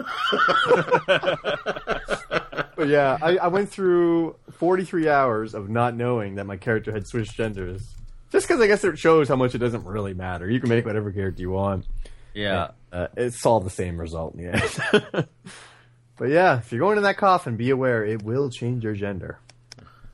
Just like... And then you won't be allowed to play Tomodachi Life. Oh, Sorry. stop. Too Yeah. Oh my. Anywho. So yeah, all right, let's move on then. How about let's get into the sound of the game, because half this game is atmosphere, and the dark, creepy corridors and stuff like that is only contrasted or amplified by the soundtrack or lack thereof. What do you guys think of the overall atmosphere and soundtrack to the game? Let's start with Ben this time. Okay. I like it. I mean, I like the one thing I've always liked about the Dark Souls, well, the Souls games in general, is that everything has like a nice kind of crisp sound to it. So when you're running along, you can hear your armor clinking, and your footsteps have a nice crunch to it. I mean, the music itself is very understated, but it's also very atmospheric. Right. So throughout most of the game, it's some nice mood music in the background, but then it really kind of amps up when you run into a boss. Oh So yeah, that's true. So it fits. One thing they've done, they've perfectly matched the music to the mood of whatever section you're going to be in. So if you're in a crypt, it's going to be kind of like this gloomy, foreboding sound, and then run into a boss, it's like suddenly becomes Danny Elfman. I love Danny Elfman. Yeah. So no, I think they do the sound very well in these games. I mean, it's just everything just has like a nice kind of crisp vibe to it, and I love that, especially like because I wear like heavy plate armor usually, so it's like I can hear every time you run, it's like, and then when you do a roll, you can hear everything kind of like every piece kind of has its own sound, which it's a level of detail you don't get in a lot of games. That's a good point. And Yeah. you're right, the soundtrack really amps up right when it needs to. Actually, I Yeah. still remember the opening intro for the Demon Souls. Like, that had there was like, I don't even know, bassoons or something big. It was Well, it starts off like doom doom. yeah. Yeah, that's awesome. You know something bad's coming. Then you see like the corpse being carried by the big demon. Then it's and then it just crescendos from there. I mean that's one thing they do. It's from a full orchestra too. Like it doesn't feel like kind of like made by computer. You can tell it's like with real instruments. Like you can hear the bassoons, you can hear the big bass drums. So it kind of lets you know you're in for something epic. Yeah, you got that right. What do you think, Skylar? What do you think about the overall soundtrack and atmosphere? Well, the atmosphere definitely is immersive. Because even on my last episode, I got scared because I thought I heard something, but it turned out it was just me stepping on a little puddle that was on the ground. It's true. It shows It- how much it keeps you on edge, eh? It does. It puts you in a state. And that's what I really like about the music. It really is in tune to what's happening around you. And Demon Souls was just amazing. I love the music in Demon Souls. It was good.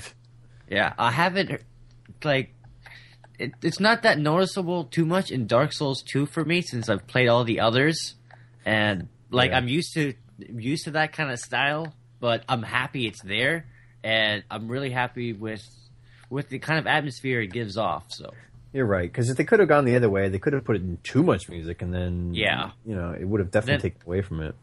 So I'm glad that they stuck with what they did, using the small sounds and everything because in real life you're not like listening to music all the time. You don't have themes or anything. True. You just have like the cars going by, the birds and everything. Yeah, you it's stepping true. on grass. It's like you're there. Like you're exactly right. What Yeah. What do you think about it, Matt? How do you feel about the overall sound? I'm with you guys on the Demon Souls theme. Like it's absolutely best track So of good.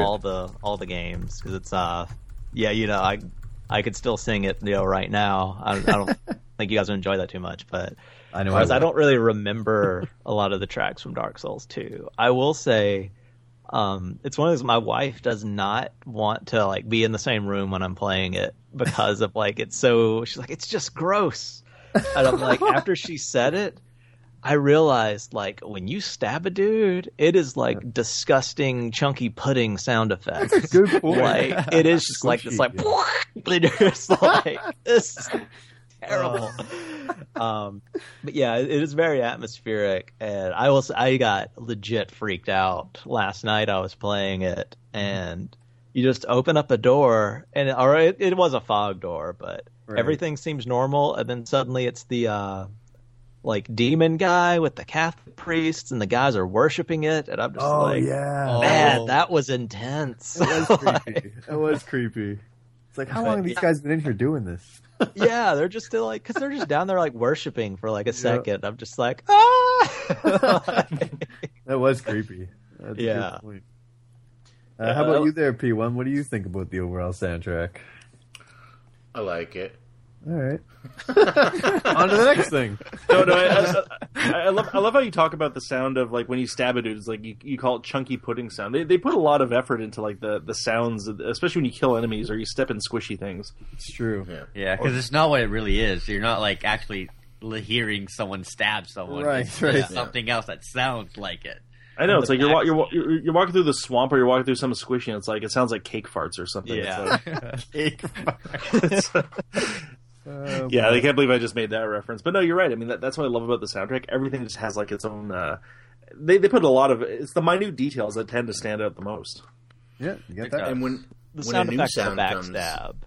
Oh yeah, that's for It's just like that, just boom of like You hear the clink, know you hear what the, you just did. you Like hear the you hear the clink of the metal, like as it's going in the bone, and then you hear the blood kind of go.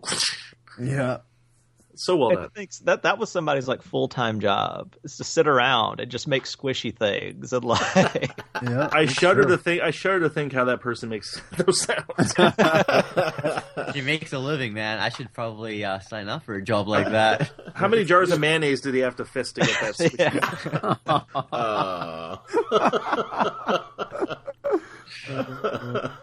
Squishy? Okay, derailed. I did it. Yeah. All right. Rascal's got a rascal, you know. There you go. All right. So, did you have anything to add there, P1?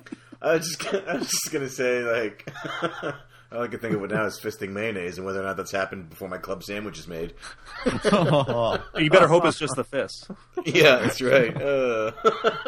Some of the cooks on the boat aren't so clean. I was just gonna say, like, when you hear a sound, like the sounds that you know and you recognize, you're like, okay, I know that means this is coming, or I know that means there's one of these near. But when you hear a sound you haven't heard before, it's just like, what the fuck was that? Yeah. Yeah.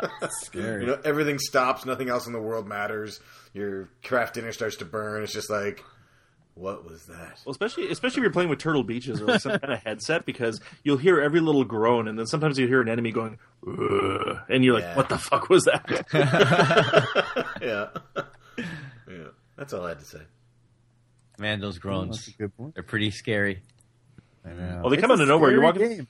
Well, you're walking through a dark cavern, and you don't see the enemy. All you hear is, "Ugh." That's Demon Souls right there. Yeah. When you're in the they do caverns that, in the second Stonefall. Even in the prison in Demon Souls, when they ring that bell, Yeah, Oh, Montreal. you're just like, oh, I know what you are. yeah. Which direction are you coming from? Stupid octopus face comes up behind you. Yeah. Yeah, octopus face. That's right. It was I hated those. Okay, let's just before we move on. Is there any difficult game or spots in this game that anybody can recall, like something that gave them a lot of trouble? Like for me in particular, where are you at right now again, Skylar? That shrine. I just defeated the shrine, and I came up to the Undead Crypt, so I'm not too sure exactly where to go after that. Yeah. It's the Shrine of Amana, is it, or Yeah, the Shrine of Amana. Amana? That spot. That was the hardest part for me in the game, was that spot, and having to trudge through the water to get to those magic casters. It destroyed me. Like I was at a standstill for so long. I had to keep killing them one at a time pretty much, and then dying until they stopped respawning because I was just getting destroyed. But yeah, that was my weakest spot in the game. Was there anybody that had anything similar? How about you, P1? Where did you get caught up at? The Pursuer took me apart pretty handily every time I fought him. Yeah, he was tough. My first time as on my sorcerer, I somehow lucked out and shot him with the ballista on my first attempt, and I was like, or my second attempt, because I fought him on that ledge and he killed me and then he never came back. But I got him on with the ballista and I was like, oh, well, that was easy. But then when I had changed and went back to melee class, he took me apart. I couldn't get him lined up with the ballista. I couldn't get around him. I would drop my shield at exactly the wrong moment every time. He took me apart. It was that's the Pursuer. He was tough.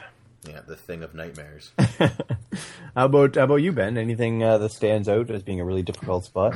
Yeah, for me, it's actually because I'm almost ashamed to admit, but I'm still in the Forest of the Fallen Giants. Well, I haven't gotten much far past that, but there's these enemies down there. I mean, they look like mutated Ninja Turtles, but they're these enemies with like the turtle shells on their back. Oh yeah, they are unbelievably difficult. So, you go down. There's a part where you're going down into like I guess the basement or the crypt or whatever. You run into a couple of those guys, and beating those guys is tough enough. You're down to like the last bit of your Estus flask, and then you run into two trolls. And then you beat them, and then you run, and then there's more of the turtle guys and two more trolls after that. Yeah. So that area, spot. that area there, I've just had incredible difficulty with because you're using brute force to get past a couple of the enemies. Just when you think you're out of the woods, more swarm you. Yeah. Yep. And unrelenting. It is tough, but if you want a tip, I don't even think you have to go in there to advance. I think the door that you are looking for is the one to the left. Yeah, it's the one that leads to the Pursuer rather than the one that that goes in there. Yeah, it very well could be, yeah. Yeah, towards the Lost Bastille. Yeah, the doorway. Yes, small doorway that you go through to start going down the stairs. Just to the left of that, there's like a little stair. It's also a stairwell going down, but it's wider. Mm-hmm. And there's a little door there, and that'll take you out towards the Pursuer. Yeah. Not that that's any easier than the guys you're fighting now. So it's like pick your poison. Which way are you going to go? It's true. That's right. You're going to go for the Pursuer, Exactly. the Pursuer, or the Troll and Ninja Turtle gangbang. One or the other.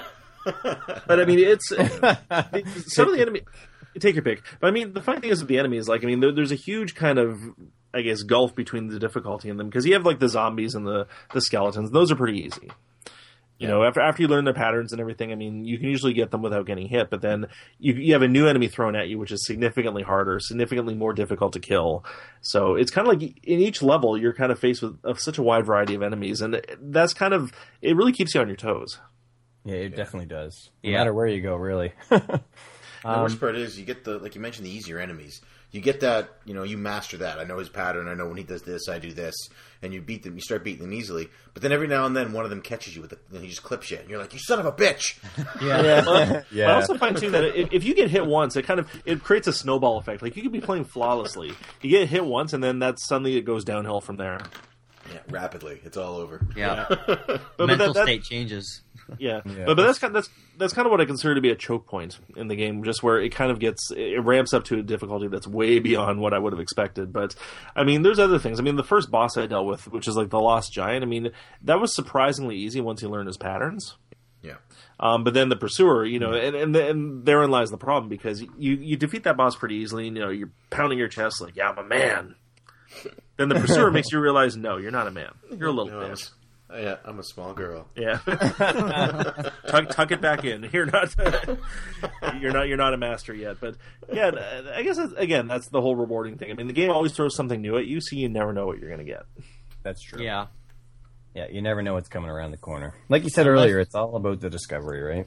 Yeah, unless you're going through New Game Plus. But I hear even New Game Plus throws a lot of new stuff at you this time. It's not just more of an increased damage output for enemies. You got new enemies and...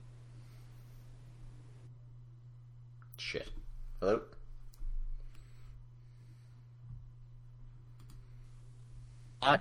Was the Undead Purgatory. For some reason, the skeletons with the chariot boss, they just completely demolished me. I could not do that for some reason. And the Shrine of Hermana was pretty difficult as well. Like, the water, as you said, it's hard to maneuver through them. And even, I'm thinking it must have been a lot harder before the patch, because they had to patch it to make it easier. Oh, they did? Yeah. When did that happen? I didn't even know about that. Maybe on the 14th of the month after. I think April 14th. Game, I beat it before the patch. I did. I didn't even know they patched it. I beat it way before that. Oh they patched it afterwards to make it a little bit easier, so I didn't really get to experience it that much. Like, I've only spent maybe an hour at Shrine of Hermana, and I got that done. Don't stroke his ego anymore. They didn't make it that much easier. Not that much, but it was still pretty brutal. All right. Oh, that's killing me. I can't believe that. Oh, well, I guess you should feel proud then, right? Yeah. All right. Yeah, I'm hoping to do more on New Game Plus, or have a difficulty setting I can change on my own. So I'd be like, no Estus flasks on this run, or oh yeah, that's a good idea. Level 1 run, level 50 run, because I know I did a level 50 run on Dark Souls, because I wanted to give myself to do something a little bit different. Right. Since I've already beaten the game, and I didn't just want to beat it again and have it recorded, so I gave myself a little bit of a challenge, and that's the kind that I'm excited for in New Game Plus is that's a good idea. Different kind of challenges you can put upon yourself to make the game more difficult. So it was weird. Before the game came out, everyone was in an uproar about how easy they're going to make it for newcomers and everything. Right. And a lot of people were like so upset they were not even going to play the game because of it, or like even experience it. And that in my mind is pretty it's not good. Like, you can see a game, but once you actually have it in your hands, it's totally different, because you can watch someone play Dark Souls, but it's different when you play Dark Souls. You got that right. Yeah. You guys all watched me fight the dual Pursuer fight there dressed as Neo. That was awesome. That's funny. How about you, Matt? Anything stand out for you for really difficult spots? Well, like you guys, the Pursuer was pretty ridiculous. And for whatever reason, the Rotten was easy really difficult for a second, and then suddenly just wasn't. I don't know if it's just an easy to understand pattern or what, but that one was really difficult for a minute. Yeah. The thing that got me the most, though, was the Sentinels. Oh, yeah. A lot of people say that. A lot of people have the same problem. The thing that's weird, though, it's easier when you're fighting all 3 at the same time than 2 at the same time. Is it really? I didn't know that. Well, it's because, I guess they know that you're only going to have so much endurance, so they take a long time between each other when it's 3. So then when it's 2, they alternate a lot more quickly. But the thing about that, it changes once you kill one of them. So that was the thing. Like, I accidentally got knocked down one time, and I was like, "Oh, well, it's over now." And then I managed to kill one, and I was like, "Okay, it's like we're doing this now." And then no, I got shut down immediately afterwards. Has anyone used the hidden doors at the end of that fight to like climb back up or anything? No, but I heard that there is some, and I never found them. Yeah, I found them 3 after or the 4 fight. in that room. Yeah, Not I found them after. But imagine going and like using that for battle tactics, and then coming back up and then shooting at them from afar. That'd be fantastic. That would be helpful. Yeah. There's There's just so many ways you can tackle the game. It's really all up to you. It's true. I went through the whole game not knowing that you could open secret doors with using the. I thought they were all Pharos lockstones. I didn't realize. I'm so good at the game, I don't even need to use it. I thought they were all Pharos. I didn't realize there was ones that you could just hit X on. Like, I had no idea.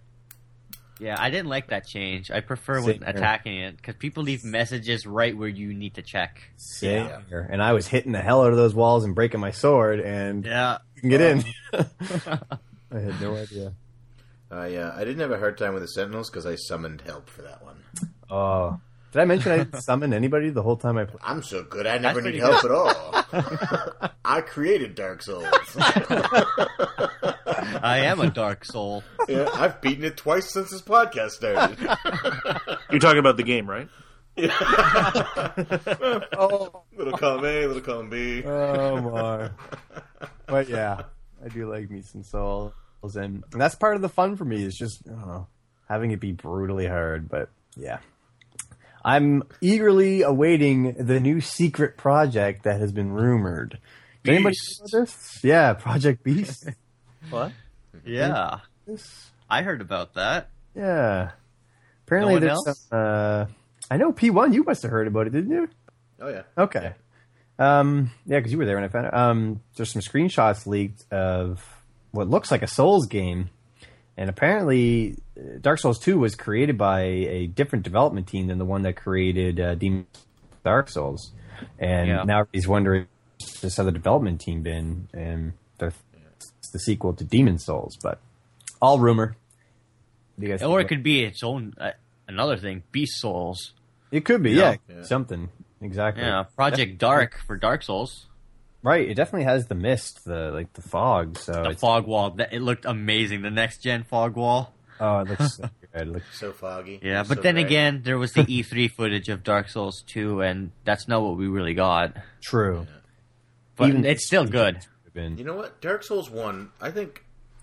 This is completely off topic, but you mentioned the trailer. Mm-hmm. Dark Souls 1 had that fantastic trailer with the song Bartholomew, and it really defined how I felt with that whole game. Yeah. And Dark Souls 2 didn't have a trailer like that, and I think that's why I was more lukewarm about it than I was about Dark Souls. Yeah, wonder. even the mannequins, they changed completely. Like the white masks. I was so upset I haven't about seen that.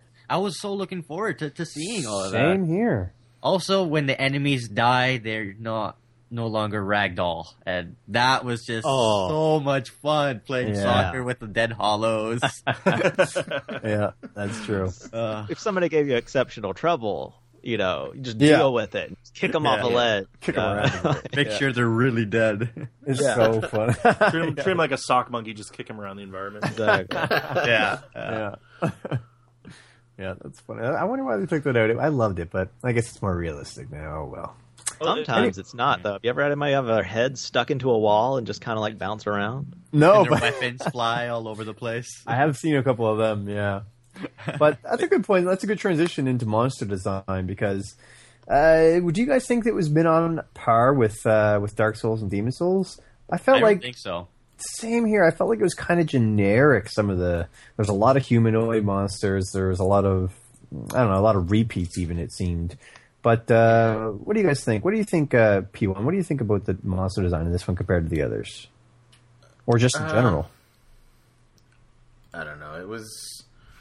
the movements, they're all... You can tell they're very similar, just in their movements anyway. Like, 3. the starting guys in this move the same as the starting guys in Demon Souls. And, Right. like, the levels of monsters you fight. that same sort of cross pattern attack that they do. You know, when they swing their heads, like their head banging, and they make a big X. But as far as like design of the bad guys went, like their appearance,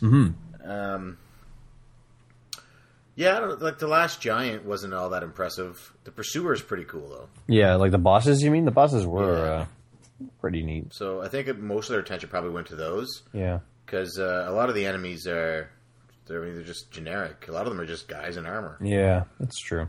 Like, just different armor sets, really. True. Or What about bodies on top of bodies, like the Rotten. right, exactly. Yeah. What did you think, Skylar? What did you think overall then? Well, I've heard before that they base their characters on the sins that they may have on the world, and they're just told that this is the kind of area that they live in. Go wild, like just create any kind that you see there. So they go around with sketches, and they create like that. And most of the time, the bosses that they create, they have to downscale them to enemies. Oh, I see. And I noticed that a little bit. Like the artificial guys with those giant with the sickles and everything. Yes. Yeah, those are pretty cool as well. And even the guys that explode, which I hate. Oh, those it's guys are so frustrating. Yeah, they are. But their design is to do that to the player. So I think in that way it succeeded. And some of them it looked good. It's just it is mundane. It's muddy.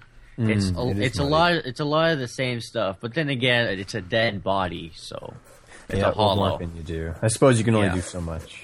What about you, Matt? What did you think overall? I don't know. I think a lot of the bosses needed that cutscene highlight that only some of them got. That's true. It's like the Pursuer. I thought that was the coolest. You know, it's just like a bird, and then suddenly something falls down, and then you die. The cool.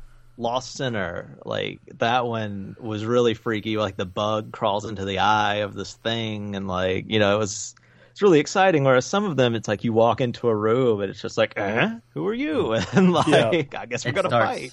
I'm a boss now. Yeah, exactly. It's like, somebody Maybe it told was me you weren't rushed. supposed to come through here. Like it's just Yeah. Oh, I wasn't ready for you. Yeah. Let me tidy up. I did like the spider guys in No Man's Wharf or whatever it was. The guys that stay in the dark. Yeah, and they like put their hands over their eyes for the flames. They were pretty cool. Yeah, I lighting didn't that see any torch other. was so satisfying. I didn't see that much. Until you had to clear them out of that room. Yeah. That was Good drops. Yeah, very good job. What about you, Ben? What did you think of the overall monster design? I think like everyone else mentioned, it was kind of hit and miss because you did have some of the stock enemies. Like, you have the zombies, you have the undead, and then you have like the creepy witches and stuff like that. But, I mean, some of the bosses were really impressive. Even some of the enemies you just kind of see randomly. I mean, those guys with the turtle shells. Yeah. I mean, it was interesting. It was varied, but I mean, I felt that the first Dark Souls had a lot more variety in it. I mean, how many games have a wolf swinging a sword in its mouth? True. Shit, was so cool. So I think the first Dark Souls kind of nailed it more with the enemy design, and these ones feel a little bit more, I don't know, it's kind of like the world itself. I mean, the world itself feels a little bit more plain and generic than the first Dark Souls. The enemies kind of followed suit in some way. It's weird to kind of draw that parallel, but I mean, there's nothing that really stands out as being like an amazing experience. Like there were some bosses in the first Dark Souls that I was like, wow. Yeah. That's a good point. So this one, it wasn't, I don't know, maybe it's just because you get so desensitized with the first one, but this one was more, it just felt a little bit more generic to me. No, I agree completely. And sorry, go ahead. Oh, so just what was the deal with the tree guys with the large sack coming out of their crotch? Yeah, what was that? What was that? I think they were mutated properly and maybe had experiments done because the Soul series has been known to have experiments done on the hollows. That's true, like seeds especially. So they became trees, but they kept their scrotums. Yes. They had access to saline, and they just went nuts. They went nuts. Only the Botox remains. But you guys also brought up a point earlier about like those creatures that were afraid of the light. Did you guys feel like lighting the torches throughout the game really served a very big purpose? In the trailer and like the moments leading up to when it was released, I thought lighting the torches along the way was going to be a big deal. But with the exception of that one area, I can't really think of it mattering that much. Did you guys find it any different than that? I found it. Go ahead, Skylar. Yeah. I found it pretty different because I've noticed when they had the beta, they decided to go for a different turn, and they turned up the brightness of the game, and that pretty much took out all the stuff that they really wanted to have with the torch. And I even have like the torch on up around now, and it's kind of cool how you can attack with it, and you can actually defend with it like a shield. Cool. And it does damage over time with its fire, showing that you can probably have the same thing on another weapon. So it introduces that to the player, that there's elemental style of things. But other than that, sure, some of the lighting effects are cool, but they're still having troubles with the shadows. The PC will probably have a way better fix for that if you're going to play that. And yeah, basically, just the PC will have maybe the lighting effect that we saw at E3, and then it'll be a big difference. But as of now, I didn't even use it much in my playthrough. Gotcha. Yeah, you see, I didn't know that they switched the brightness that much, which would make a lot more sense, because there was times where it's like, here's a spot where you can light a torch, but I'm like, why would I need to do that? I can see everything. But what do you think, Matt? I don't even need light to see things. What do you think, Matt? How did you feel about the torches? I hardly ever did it. Same here. Like, it just wasn't a point. And that's one thing I was going to ask you guys. So, like, if you light every torch, does something happen? I mean, I have no idea. Like, if it does, I certainly don't know about it. yeah. Nothing in the very first part. I already did that during this podcast. Oh, really? Yeah. That's funny. Nothing happens. How about you, Ben? Did you use the torch at all? Did you find any need for it? I forgot that was even an option, to be honest with you. Yeah, that's understandable. It's not something that the game really encourages, and it's not something that I felt would have really given me any kind of advantage. So, and plus, I mean, I want to fight the enemies. I don't want to kind of scare them off. Right. That's fair. I was in the same boat. I just never used it. I mean, there's a lot of elements in the game. Like, I mean, unless it gives you like an actual advantage in battle or something, I typically don't go for it. Yeah, same here. Yeah, I never used it. It's there for a torch only challenge run. Does that exist? You know what? I'll try to do it. I'll record it. Don't tell him that exists. I'll be there to check that out. All right, so before we close up, let's talk about, you mentioned it a second there about PC. The PC might be better. Do you guys, first of all, did anybody here play it on the PC? I had Dark Souls on the PC, and I didn't really touch that too much. I just stuck with the PS3 to play it. Okay, so do you guys feel that maybe the PC version would be the ultimate experience? Do you think it's a be-all, end-all, or do you think it doesn't really matter when it comes to this game? How about you, Matt? What do you think the superior graphics on the PC would really make a big difference for this game? I don't know. I don't really play a lot of like modern PC stuff, so I wouldn't have anything that could run it. But I mean, I guess it would be better. But yeah, I was pretty satisfied with PS3. I felt the same way. Although I do hear, people. I guess it all comes down to what. Actually, I think I've heard Ben mention this on his podcast. It comes down to what you have access to, and if you have access to something else that's better, then for sure go for it. But I think this serves its purpose more than we could have ever hoped for. Yeah, it might just increase immersion a little bit extra because it's eye candy. Yeah. But other than that, it doesn't affect much of the core mechanics of the game. So, fair enough. Well, one thing to keep in mind, though, I mean, if you look at the Dark Souls on PC, which is the Prepare to Die edition, sorry, they actually put in a lot of fixes to some common issues that were prevalent in the console version, such as, I mean, the massive frame rate drop. Yeah, right. That's true. That's when you true. reach certain areas. They also incorporate a lot of the DLC, too. And, I mean, a lot of people have said it is graphically superior. I mean, the PC, I mean, if you have a rig that can run it, it's always going to outdo the consoles in terms of graphical fidelity. But, for sure. I mean, yeah, sorry, I'm speaking out of turn, but, I mean, obviously. No, that's good. Yeah, but the prepared... Sorry, go ahead. Well, games are made on computers to be played on consoles, so that's true. They have to be able to play the games. Yeah. But I mean, I've only played Dark Souls on the Xbox 360, so I have nothing to compare it to. But certainly, I've heard people say that the Prepare to Die edition of the first game is better. I mean, the Dark Souls 2 on PC I've heard is comparable. You're a PC guy though, right? Because you have like 700,000 games on Steam. Don't get me started. Yeah, like, do you notice? Is there a drastic difference between? I'm sure you have games on Steam that you also have on other consoles because you're obsessive like all of us. And a deal's a deal. You can't afford not to buy them. So do you notice? Is there that much of a difference that when you play a game on a PC, it's like, wow, this is head and shoulders above what I had experienced before on a console? For most games, no. I mean, but keep in mind too, I don't have a top of the line rig. I mean, I have a quad core, but I mean the graphics card's kind of balls, so it's not a great rig by any stretch. But I mean, it does play most games competently, at least on medium settings. You know, I mean, I played on a high end PC before, and I mean, I've seen, you know, like for example, like if you play a game like Skyrim, you know, the textures will be a little bit better, there'll be less pop ins, stuff like that. It'll still be there, but it won't be as prevalent as it was on the consoles.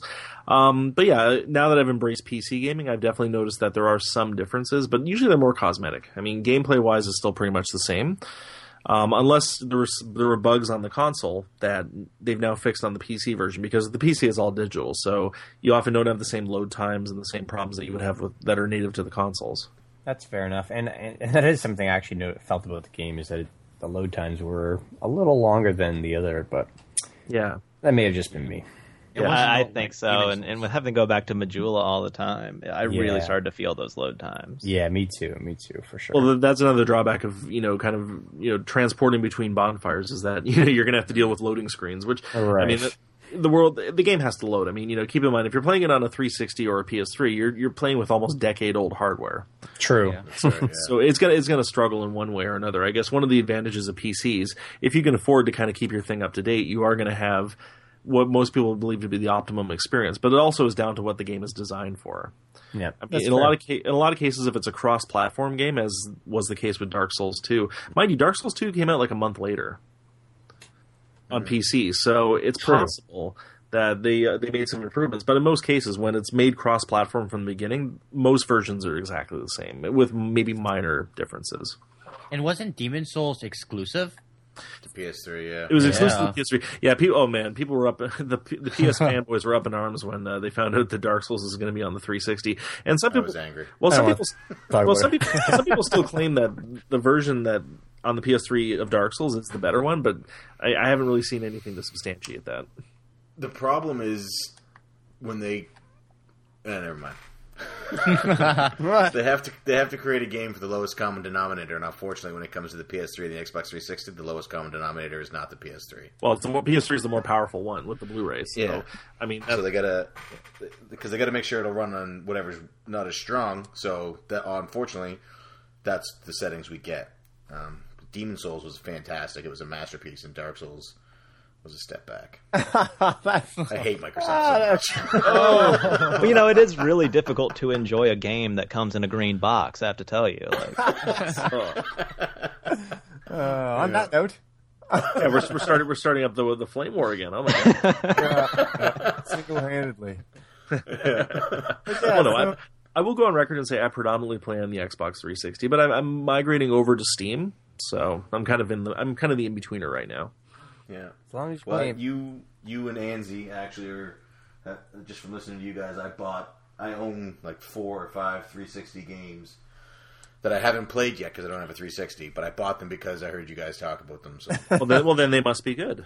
This is what I'm saying. Get yourself a 360 and get on that. Yeah. I actually have a copy of Dark Souls for 360 and PS3, and the only thing I can notice a little bit is when you move your character, like the camera. Yeah. It's on the 360. It's a little bit more smoother, but it heats up more on the 360. There's more frames that are lost in those certain areas, like Blight Town and stuff like that. New London Ruins. I've noticed that. But other than that, each console has their own thing. It's the same game. You're playing the game. You're going for the experience for that, not for what console. Right. You know. As long as you're like, don't try and bridge this gap. But if any of you, I mean, this is going to be completely irrelevant because I don't know when does this podcast go live? Like, when does it get released? P2 is going to have to edit this one because I sail out on Tuesday. So, So we're looking at around September. No, it'll be a couple days from now. So this will be completely useless information. But if any one of you are looking for the PC version of Dark Souls, it's actually on Steam right now for $6. What? Oh, that's Oh, wow. How long is the sale on for? I believe it's it's a weekend long deal, so I believe it's on until Monday. Yeah, so it ends Monday at 10 a.m. Pacific time. So sorry, everyone, you missed out. Knowing how often this game goes on sale, it'll be on sale again. It'll be on it yeah. sometime soon. For sure. Yeah. So I'd like to hear everybody's overall lasting impressions. Like, does this game make you want to play the other games in the series? And maybe would you recommend it to other people that you know? I'm going to start with Matt this time. I absolutely love it. And yeah, I do want to go back and finish the original Dark Souls, as the sequel does seem to be like one step forward, one step back in a lot of regards. And obviously I do want to finish this one. As far as recommending it, like, I really don't know anyone who is hardcore enough to like it. Like, you know, Yeah. You got to be a have- pretty deep gamer to appreciate it. Yeah, you have to fall into a certain circle of insanity, and unfortunately, I'm the deepest one I know. So it's like, I hear you. so to anyone, I would recommend it to anyone who misses a lot of retro sensibilities, and it does fill in some holes for some games that have kind of fallen by the wayside. I think, especially with the original Dark Souls, it kind of fills in some gaps left by the original Legend of Zelda. As yeah, that's fair. you know, a lot, because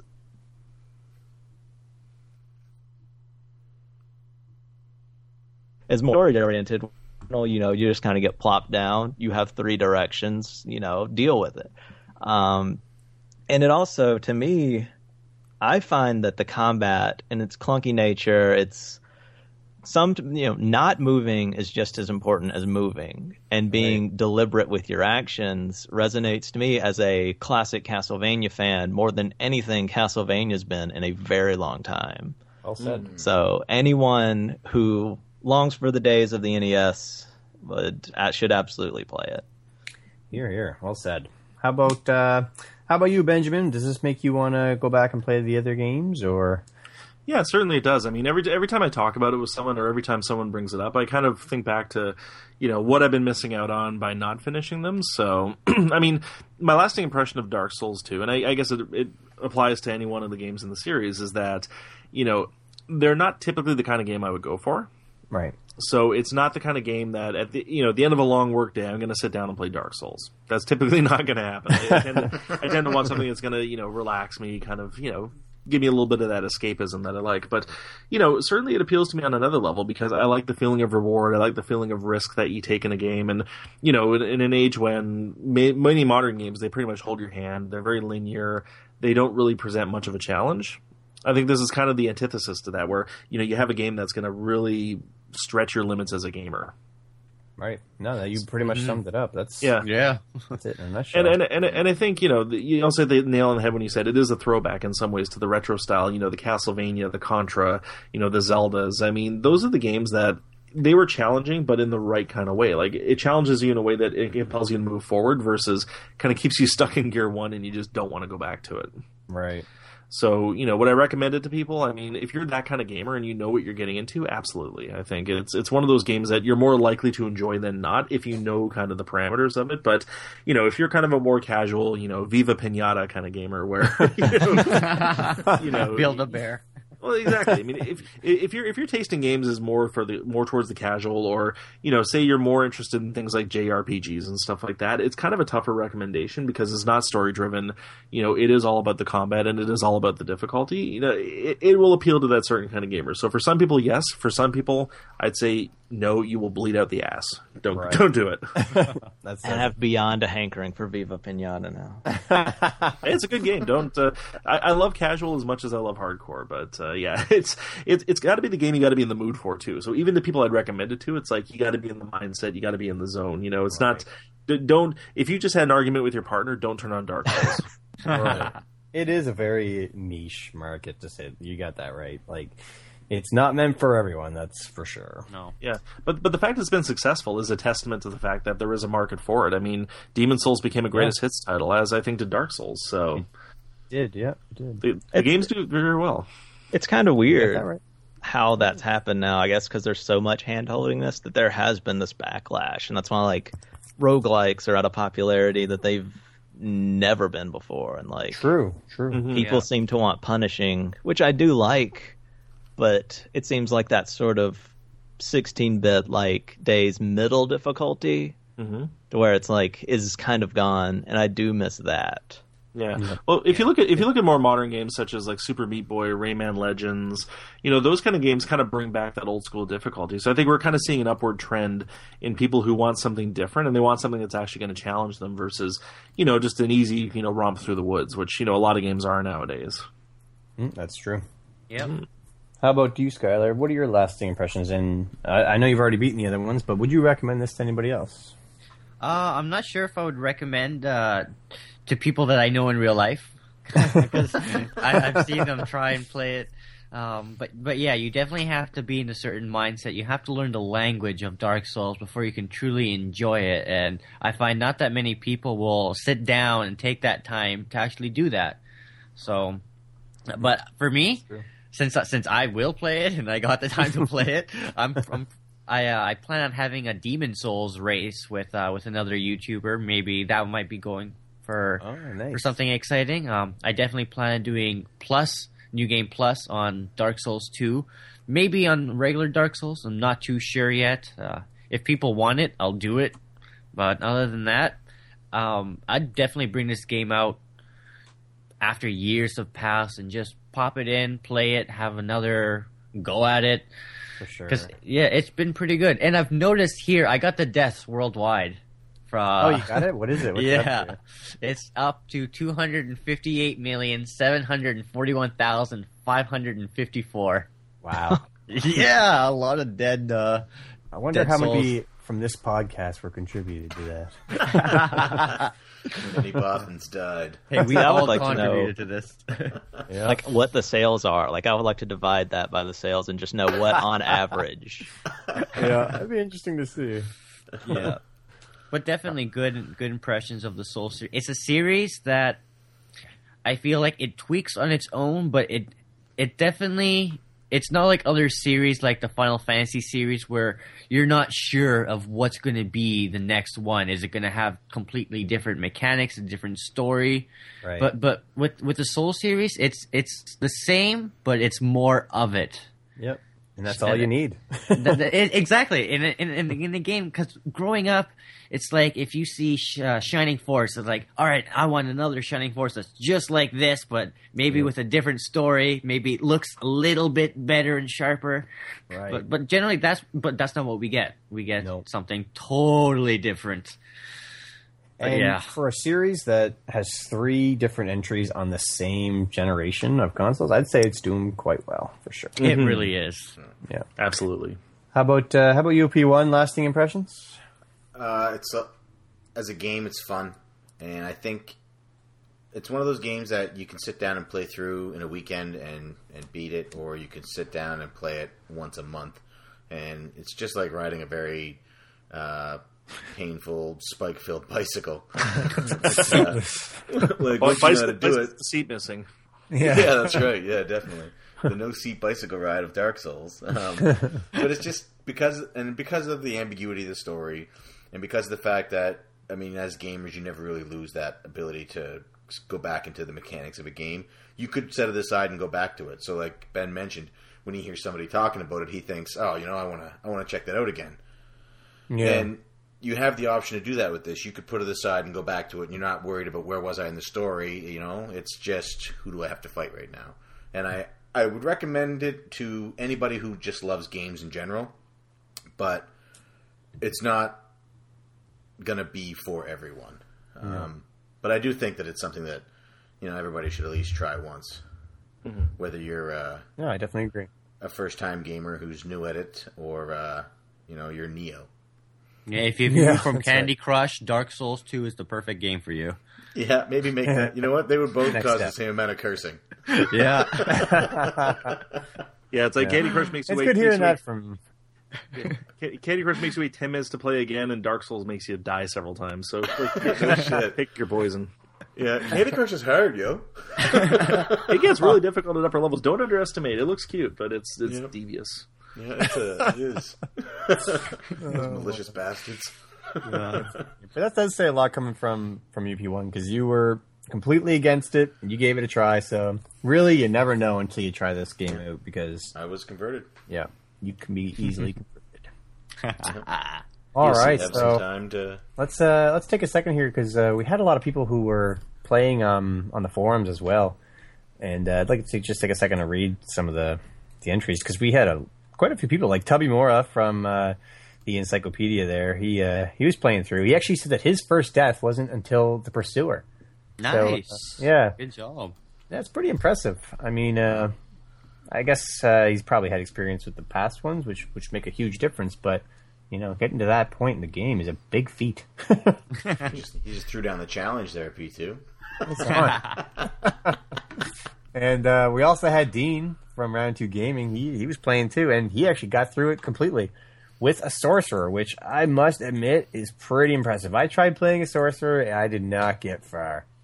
And he killed the whole game, so that's pretty impressive. Yeah. Yeah, good for him. And then Kevin, Buried on Mars, he's been playing too. And actually, he finished Dark Souls, the first one, this month as well, and then started up Dark Souls 2. So he's doing really well, and he's actually gotten quite a ways. He just tweeted a picture of the Iron Keep.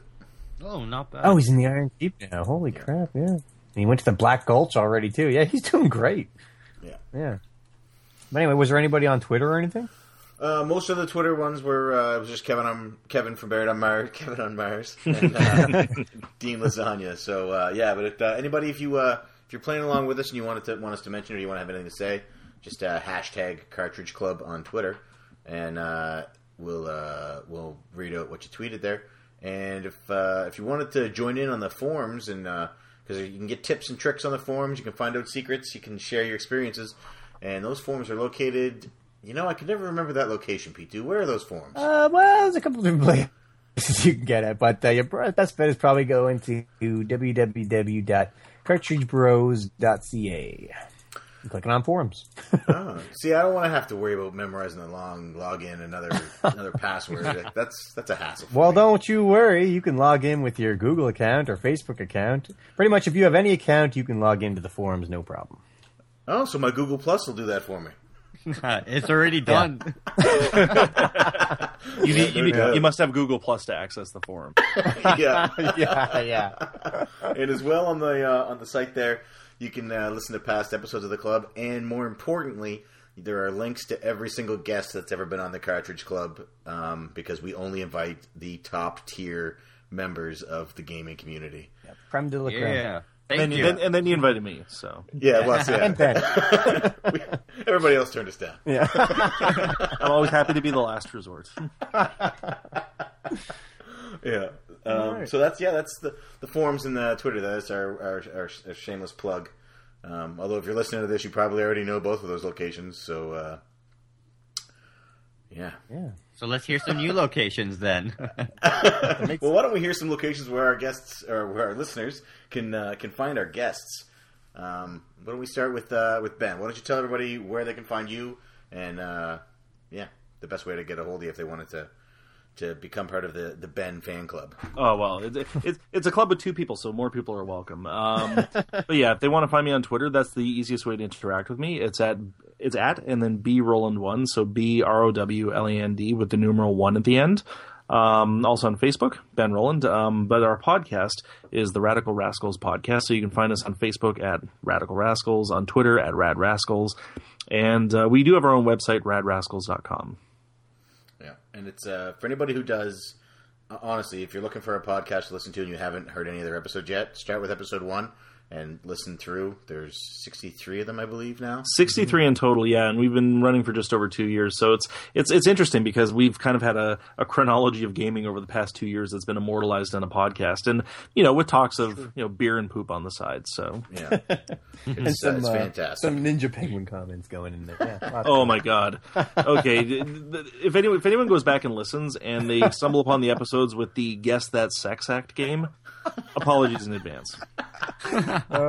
It's good times. It's good times. It was great time. So yeah, definitely we always welcome feedback on our episodes as well. And definitely I think one of the first ways we found out about you guys because we gave you a shout out on our podcast. So yeah, you did, and we were blown away when it happened. I had to change my pants. I pooped right there. I didn't know what to do. If you want a visual on his reaction, think Randy from South Park when he gets on the internet. Yeah, wow. But it is a great show though, and I can't recommend enough that you check that out for anybody who hasn't. And even if you already have listened to it, go back and listen to them again because they're fantastic. Well, thank you so much. Yeah, the episodes, like your episode when you talk about gaming, it's awesome. But the episodes where you guys do non-gaming things they're my favorite episodes because it's like two people having a real conversation, about actual things. And we all love to game, we all love playing video games, but not everything in our lives revolve around that. And you guys seem to understand that better than anybody else out there. Well, we do our best, and that's one reason why I think it's gone on as long as it has, because Andy and I kind of have that chemistry. So, and yeah, I mean, like I said, a big shout out to my co-host who isn't here today, but I'm sure he's here with us in spirit, Mr. Andy. So definitely want to give him a shout out and send my love his way. And a big congratulations to him for his newborn. Yeah, congrats. Had his baby daughter 1 week ago, and very, very proud papa he is. So, we'll be recording a new episode soon. We got some ideas cooking, so you'll definitely be hearing from us again. Perfect. Right on. Nice. All right, Skylar, now you're up. Let our friends know where they can see more of your Let's Plays of Dark Souls. Well, if they want to check out more of my Dark Souls, they can go on to YouTube, iSkylarI, or just search Bake Play Dark Souls or anything like that. You'll find it. Trust me. Yeah. I got tons of other stuff on there, but I generally like to have a good time. If you want to talk to me, you can talk to me on Twitter at iBakedGamerI, and I'll definitely answer everyone's questions and any kind of comments. That's what I really like, is just talking with other people, and that's how I ended up, I guess, here for talking to you guys. That's right. And I really liked your Q&A as well. I think it is nice that you interact with the community because it makes a big difference on the channel for sure. Yeah, I'm still working on the YouTube one. That's going to be pretty awesome. Nice. Yeah. Perfect. And for anybody who doesn't know, Matt is actually in the running to play the Green Ranger in the new Power Rangers reboot. You have no idea. It's incredible. So why don't you tell everybody where they can find you, Tommy? Well, it's interesting. On my YouTube page, you can see me using a knife as a flute at Super Robot Power Hour on YouTube. That's not, in fact, true. However, the address is. It's currently rather barren, but you can look at Lion-O looking at you, looking at him for my avatar. But anyway, that might not be as empty as it is right now in the future. But you can also, if you wanted to talk to me for some apparent reason and tell me how handsome I am, Robot Power Hour on Twitter is where you would find that. But you could also talk to me on the forums at cartridgebrothers.com.